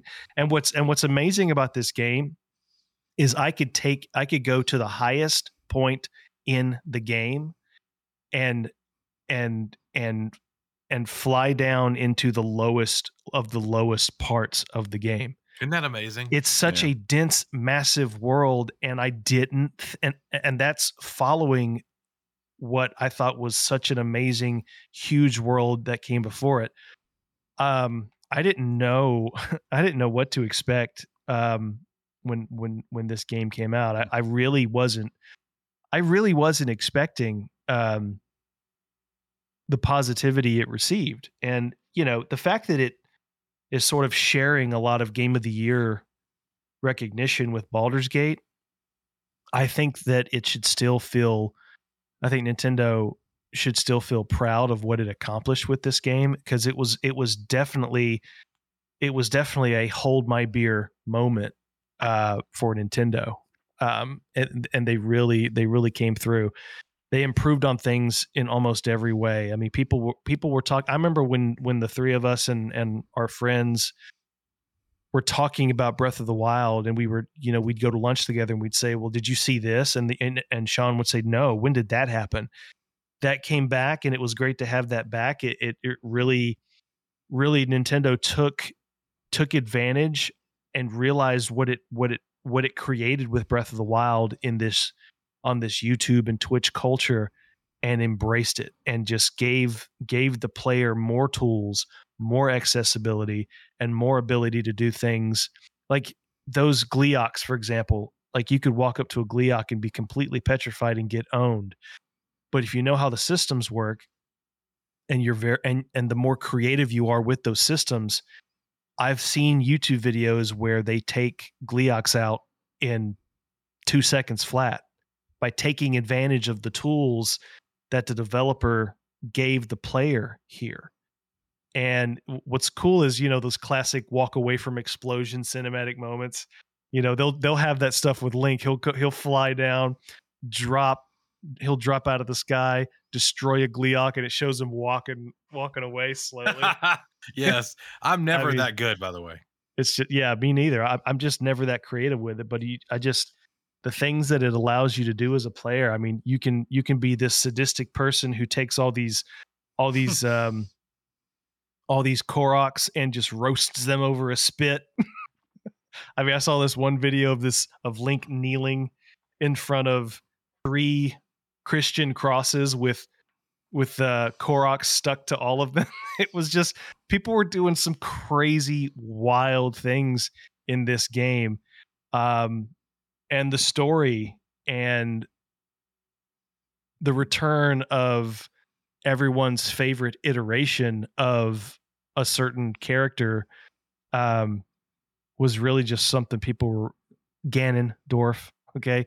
Not Ganon, but Ganondorf. Everybody knew it. It was in the trailers. But this game was such a joy to play. It's one of those things where you can't imagine, if they were to do a sequel to this, you can't imagine what else they have in their arsenal. But what's funny about that is, when I played Breath of the Wild, I said, I don't know how they're going to top this. Nintendo's the best in the business. They're the best who have ever done it. Hands down, period. They're even better than Chris. I'm going to tell Insomniac. So Legend of Zelda Tears of the Kingdom, I'm shameful and I'm biased 100%, but that is not only my game of the year, but that is the game of the year. Nice.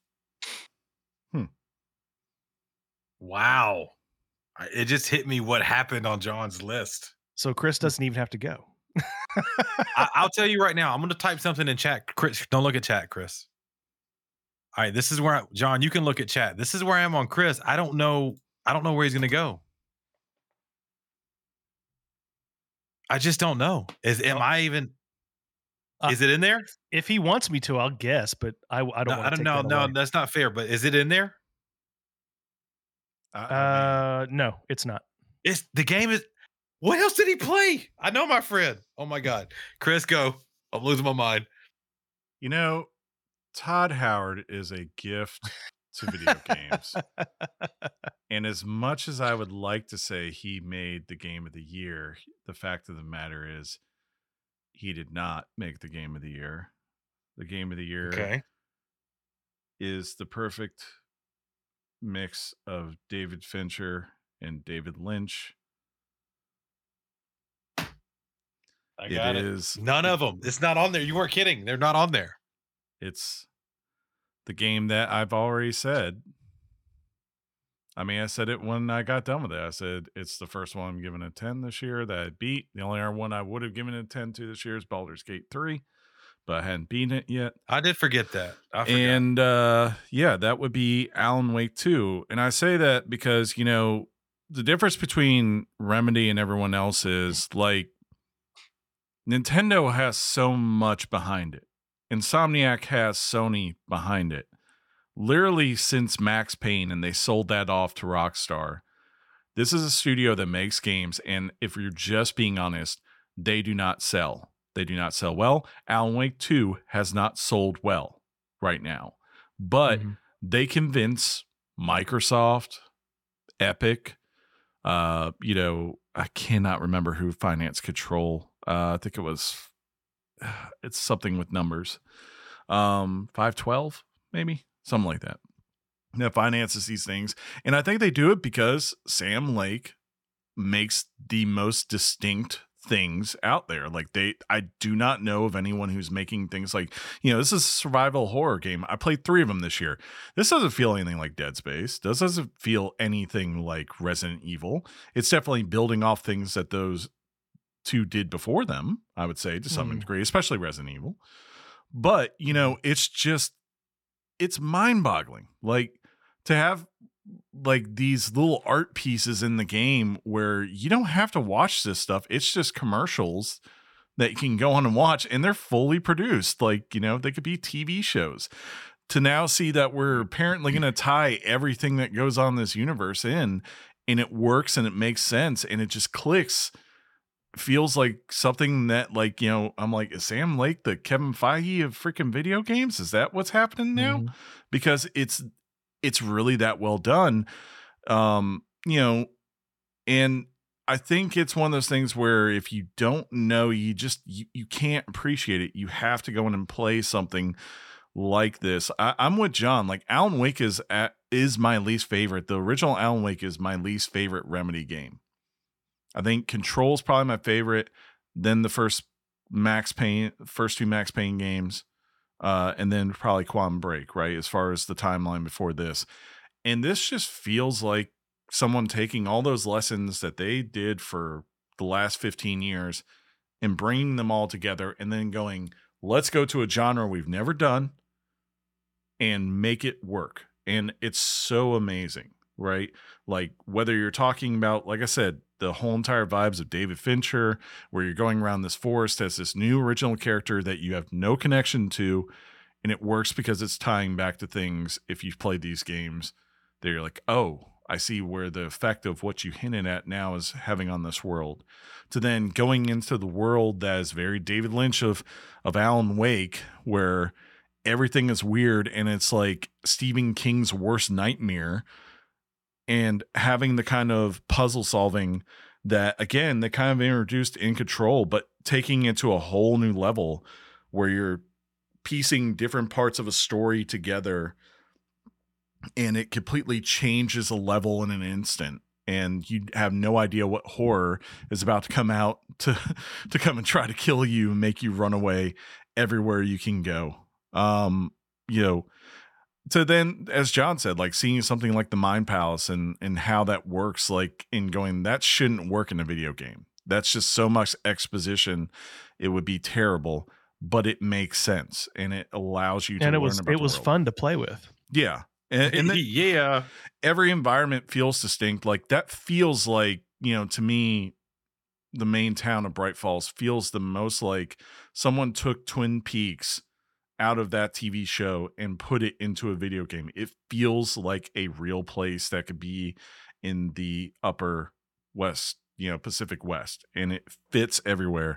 And I think it's his best game. I don't know how that man's going to keep getting games financed.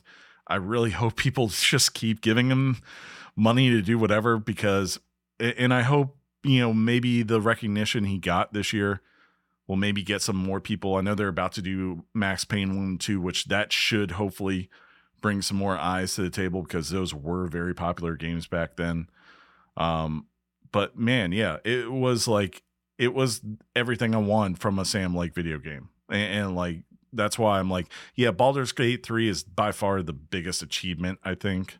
But this is, like, to me, like, it's kind of like watching a director that you've loved finally doing it and also getting the recognition maybe he finally deserved. where we've been going Kojima or Todd Howard or, Miyamoto and all these are great names, right? Who have gotten theirs at some point. It's like finally someone was like, yeah, Sam Lake, you're pretty freaking good at this too. And you deserve everything that you've got. But yeah, I'm really glad John played it.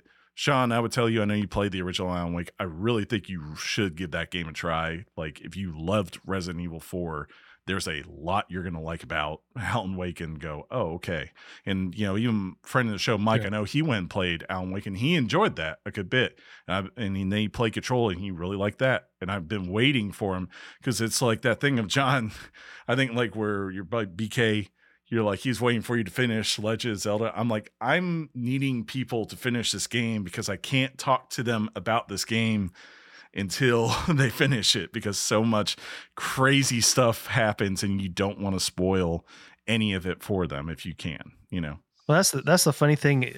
The game gave me so much Resident Evil vibes, particularly the remake vibes, but it's so much more than that. It's one layer of the cake and then it just stacks so much more on it. It was really I don't say this too often, but it's a brilliant piece of art. It's very experimental, and I've downloaded 2 or 3 old Gods of Asgard songs since then. So I promise you that won't be the last time you hear them if you keep playing their catalog. Yeah. But Chris, you want to give everybody a recap before we wrap this up? Sure. I know you just kind of gave one, but just to button it all up before we get into, the fan part of the show with emails and all that stuff. Wait, where's the news? Oh. Oh no. Oh. We got to talk about the Xbox Developer Direct and the layoffs. That's next week. It's fine. It's fine. Okay, once again, at 5, we had both Sean and John doing Hogwarts Legacy, and I said Super Mario Bros. Wonder. At 4, Sean said Jedi Survivor. I said Tears of the Kingdom, and John said Dead Space Remake. At 3, Sean, Sea of Stars, myself, Liza P., and John, Spider-Man 2. And then let's see, at number 2, Sean, Legend of Zelda Tears of the Kingdom, but caveat, might end up being his favorite game of all time when he beats it. So take that for what it is. Me, Baldur's Gate 3. And then 2, Alan Wake 2. Or John with Alan Wake 2 at number 2. And then finally, Sean, Final Fantasy 16. Myself with Alan Wake 2. And not much of a shocker here, John, The Legend of Zelda Tears of the Kingdom at number 1. Very nice. So I think that makes Tears of the Kingdom is the only game on all of our lists. All of our top 5s. Yeah. No, ladies and gentlemen, weekly games chat game of the year. Hogwarts. No, Hogwarts was too. Like Chris made a good point. Hogwarts was on both of yours, but it wasn't on mine. No. Yeah. Oh, yeah. That's right. Yeah. Yeah. So this is weekly game chat's game of the year. Legend of Zelda Tears of the Kingdom. Woohoo! I really wanted to just go ahead and start to be like, how can I troll these guys for 5 minutes of talking about how amazing Starfield is? When you started off with Todd Howard, I was like, there's no way. I knew this was Alan Wake 2. I don't know. I'm so stupid. You just literally Baldur's Gate 2. I was like, yeah. You told him thank you so much for Alan Wake 2, and he loved that game so much. Yeah. I'm so dumb. And he's not a survival horror fan in general. Dude, you didn't have Resident Evil 4 on your list. Like I said, Alan Wake 2 kind of had those Resident Evil 4 vibes in many aspects of it. Am I crazy that Metroid Prime Remastered could have been on a list? Mm-hmm. I was actually that was actually the most surprising for me for you. I thought you would. That is Metroid. This is a good time to say what's that just missed it, or that would have. I think if I would have finished Resident Evil Prime, that would have messed me up. Metroid. I said Resident Evil Prime. I mean Metroid Prime. That would have messed my list up because that game's amazing. Well, what just missed it was Resident Evil 4. Right there. Earlier today, it was going to be the game of the year list of survival horror games, but I couldn't do it. Nice. Chris, what would have been for you? It was number 5 was really a battle up till today between Mario, Jedi Survivor, Spider-Man 2, and Diablo 4. Those were the ones that I kept going between. Yeah. Very nice. That's fun, man. I like when we do this. Are we still recording? Yeah. In theory. Good thing I didn't drop any F-bombs. But no, we look forward to this part of the year, ladies and gentlemen. It kind of reminds us on what was, and it gives us a glimpse onto what we got to look forward to. There was somebody in chat who kind of made a joke. I don't know if you two saw it, where they were like, this week, game of the year for 2023. Next week, what they're looking for in 2024. The week after that, John takes PTO.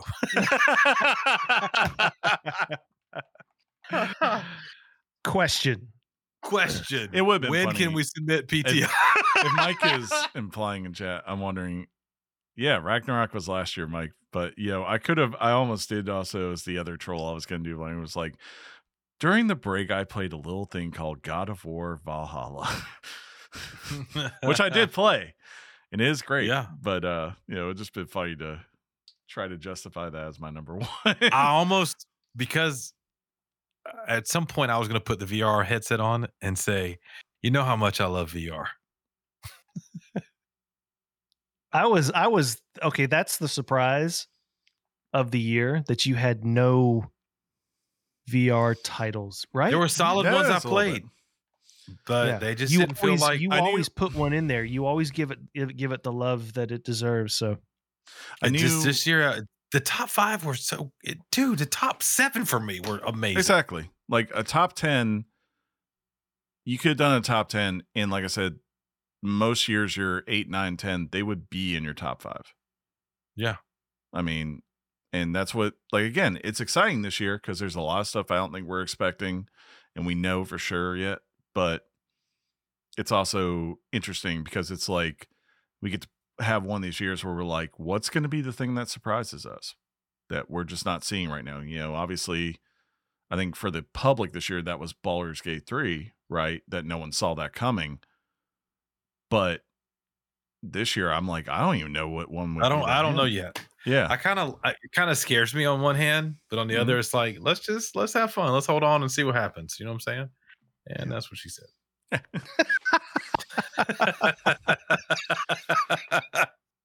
All right, you ready to go to news, Chris? I gotta go to restroom. Why is this not switching? I can't get the thing to switch. Are we recording still? Yeah, we are. But I can do this, hopefully. It's fine. I'm about to play the game that I've been playing when we weren't recording and saying a word. All right. Let's wrap this up, guys.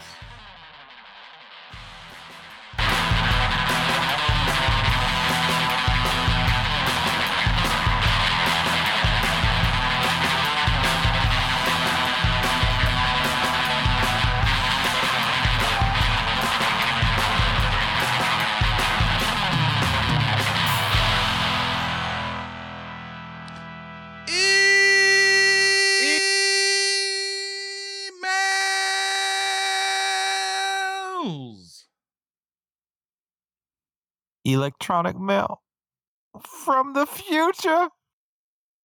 Everything of my things on here is like breaking. I don't know if they even heard that. Did you hear me say in the year 3000?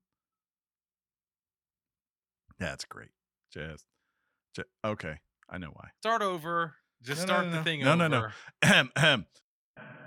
All the way.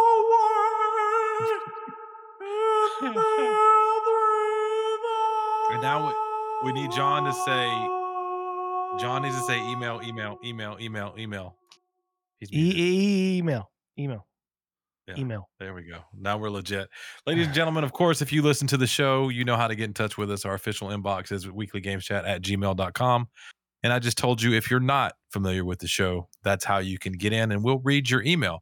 Boys, there's 3 emails. Do you want to split them up? Let's do one apiece. All right. But Chris, remind the people if they want to send an email who they can be just like. Why, they can be just like Alejandro, as always. He calls this gaming/podcast. Gentlemen, first off, Happy New Year. I hope Happy you had a New Merry Year. Christmas holiday. I didn't have to go to work during your last Twitch stream of 2023, so I listened to it at home while playing the most recent Saints Row. Yes, that game is janky and cringy, but it's a mindless shoot show that I could play while listening to a podcast.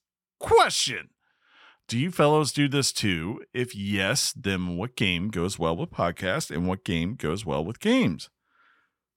Multitaskingly yours, Alejandro, and this is sent from my crib in sunny Santo Elos. I think that's the city in Saints Row. Elso? Elso? Yeah, whatever. I don't know. Fine. I remember That's my fine. first word. Mother. I don't think I listen to podcasts and play games. I'll throw on some music and play games in a heartbeat. But let me think about. Well, I'm kind of a podcast snob. I don't listen to. Let me go to my phone real quick. While you guys, I'm going to tell you who's on. So Weekly Games Chat is on my podcast. Mhm. Bill Burr Monday Morning Podcast is on mine. Songs That Explain the 90s. Undisclosed. And This American Life. This American Life. Oh, wow. Those are my top ones that I listen to. Yeah. Okay.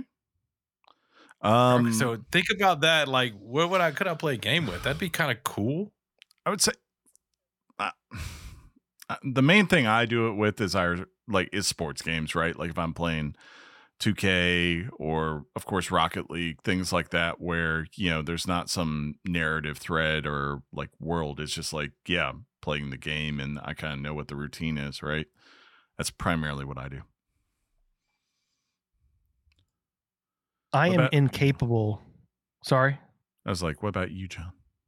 Oh, I'm incapable of listening to something while gaming. Mhm. Like I can crack open a podcast while I'm working on something in the house or doing yard work, but while I'm gaming, I'm gaming. I can't listen to music, audiobook, podcast, have some TV show on in the background. I can't do it. Yeah. The number one place I listen to a podcast is work.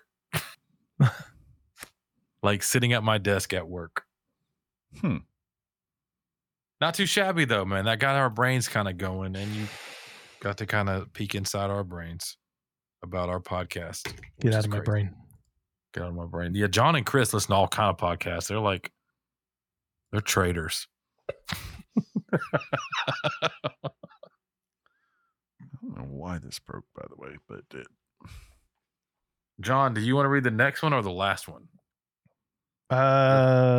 Matters not. I will take this one. Okay.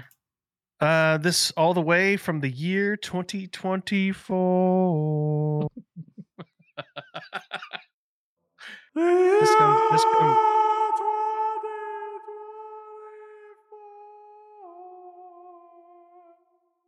Oh, wait. This comes from Judd. First, Happy New Year to the greatest podcast about video games that makes no money. Oh, wait. He didn't say that. part. What? Did he say that? No, he didn't say that part. John, there's a cuss word, so be careful. Oh, okay. Woo. Yeah, Second. It's a good one. Second. And I say this with my deepest sympathies, but F Bama. Wow. As a UGA alum and diehard Georgia fan, I can tell you how bitter I've been the past few weeks. Well, John can tell you. He knows. I will miss football chat and wouldn't mind a whole podcast dedicated to that, starring the three of you. I'd listen. In fact, if you all could do different podcasts about various topics each week, that would be super. Here's your weekly lineup. Weekly Games Chat number 1, Old Man Chat. We should actually add Old Man Chat. Like how, like on a Thursday. Yeah. Football Chat number 3, and number 4, Union Chat. Number 5, there. Your Wife Chat. Your wives get on and talk stuff about the three of you. Just like Penny in a chair. Yeah, Well- Chris is like, Chris can't be on that show. It's just me and you, John. My wife just voiced some enthusiasm. Yeah, just we'd be now the about new, that. the Jason Kelsey brother or the Kelsey Brothers podcast. We'd be that, John. It'd be Yeah, great. you can have Saturday and Sunday off to prepare for the next week's topics. Now to some gaming. John, why have you not played Blasphemous? Or maybe you have and I don't remember. I'm old. Actually, I think I'm like 1 day older than Sean. Me birthday is 4/28/80. He really is like 2 days older than me. Let's see. That's amazing. Why that made me so excited? I'm sorry. Go ahead, John. No. I'm checking something. I think Blasphemous, the first Blasphemous, is actually in my wish list on Steam. Blasphemous 2 came out last year and will be my next download now that I've completed my run through Night City. What a masterpiece of a game that was, but now I need some side-scrolling action. That's basically it. You all are the GOAT. Sean, GOAT is greatest of all time. Yes. Looking forward to another year with y'all. Okay, bye. Judd. So nice. Blasphemous 2, I didn't know was a thing, but I can get Blasphemous on Steam now for $6.24. Do I have Blasphemous 2 somewhere? This is the perfect time to look for that, John. Perfect time. Y'all hang in there. Stay with me. I literally, what's crazy, I would never have brought this up to you guys, but I'll just say it now. I've thought about having sub podcast, if you will, like of a niche of something we do, like Old Man Chat, for example. Just reel off of a topic for 20, 30 minutes and that be the show, or football chat. Well, Sean, this resonates in my brain. You said this many years ago, but you said if Chris wasn't around, you and I would go off and do a podcast about Nintendo and DJing. That'd be amazing, right? It'd be amazing. Chris would be like, "Oh, I hate DJs; they suck." And Nintendo's blah. Phil Spencer, rah. Actually, Chris is a fanboy of Nintendo. Yeah, no kidding. He had more Nintendo games on his. Yes. Chris beat me and you. Why I'm surprised Wonder was not on your list, Sean. The only reason is I couldn't put 2 games that I hadn't completed on. Mm-hmm. Wonder I'm far in, but I think that game you needed to complete to put it on your list. Yeah, sure. It's because you're that's not a knock.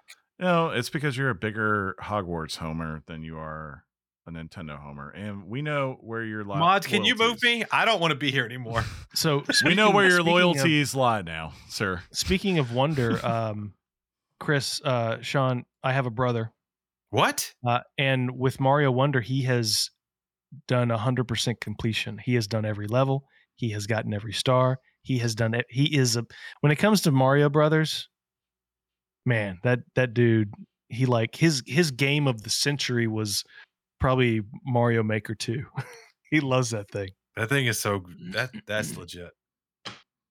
Final email this week is titled Canceled Games. It's from our friend John Marcel. Woo. Hey guys. Hey. Happy New Year to everyone. Hope you all enjoyed the break from work and podcasting. Indeed, we did. So this is my thoughts on the canceled Last of Us multiplayer. I really enjoyed factions on the original Last of Us. It was almost like a slower version of Gears of War. It had the same limited ammo and health supplies the main game had, so the combat was very intense. I was very excited for them to do a follow-up to the multiplayer, but I don't think anyone was asking for them to make it this giant, ambitious project that had never been done before. I feel like fans would have been happy with just expanding on what they already had done in the past. I also wish that we would at least get to see what canceled games look like. Imagine if Nintendo announced tomorrow that Metroid Prime 4 was canceled after all these years. Shouldn't we at least be able to see what the project looked like? I just feel like fans deserve to at least see what these canceled projects look like.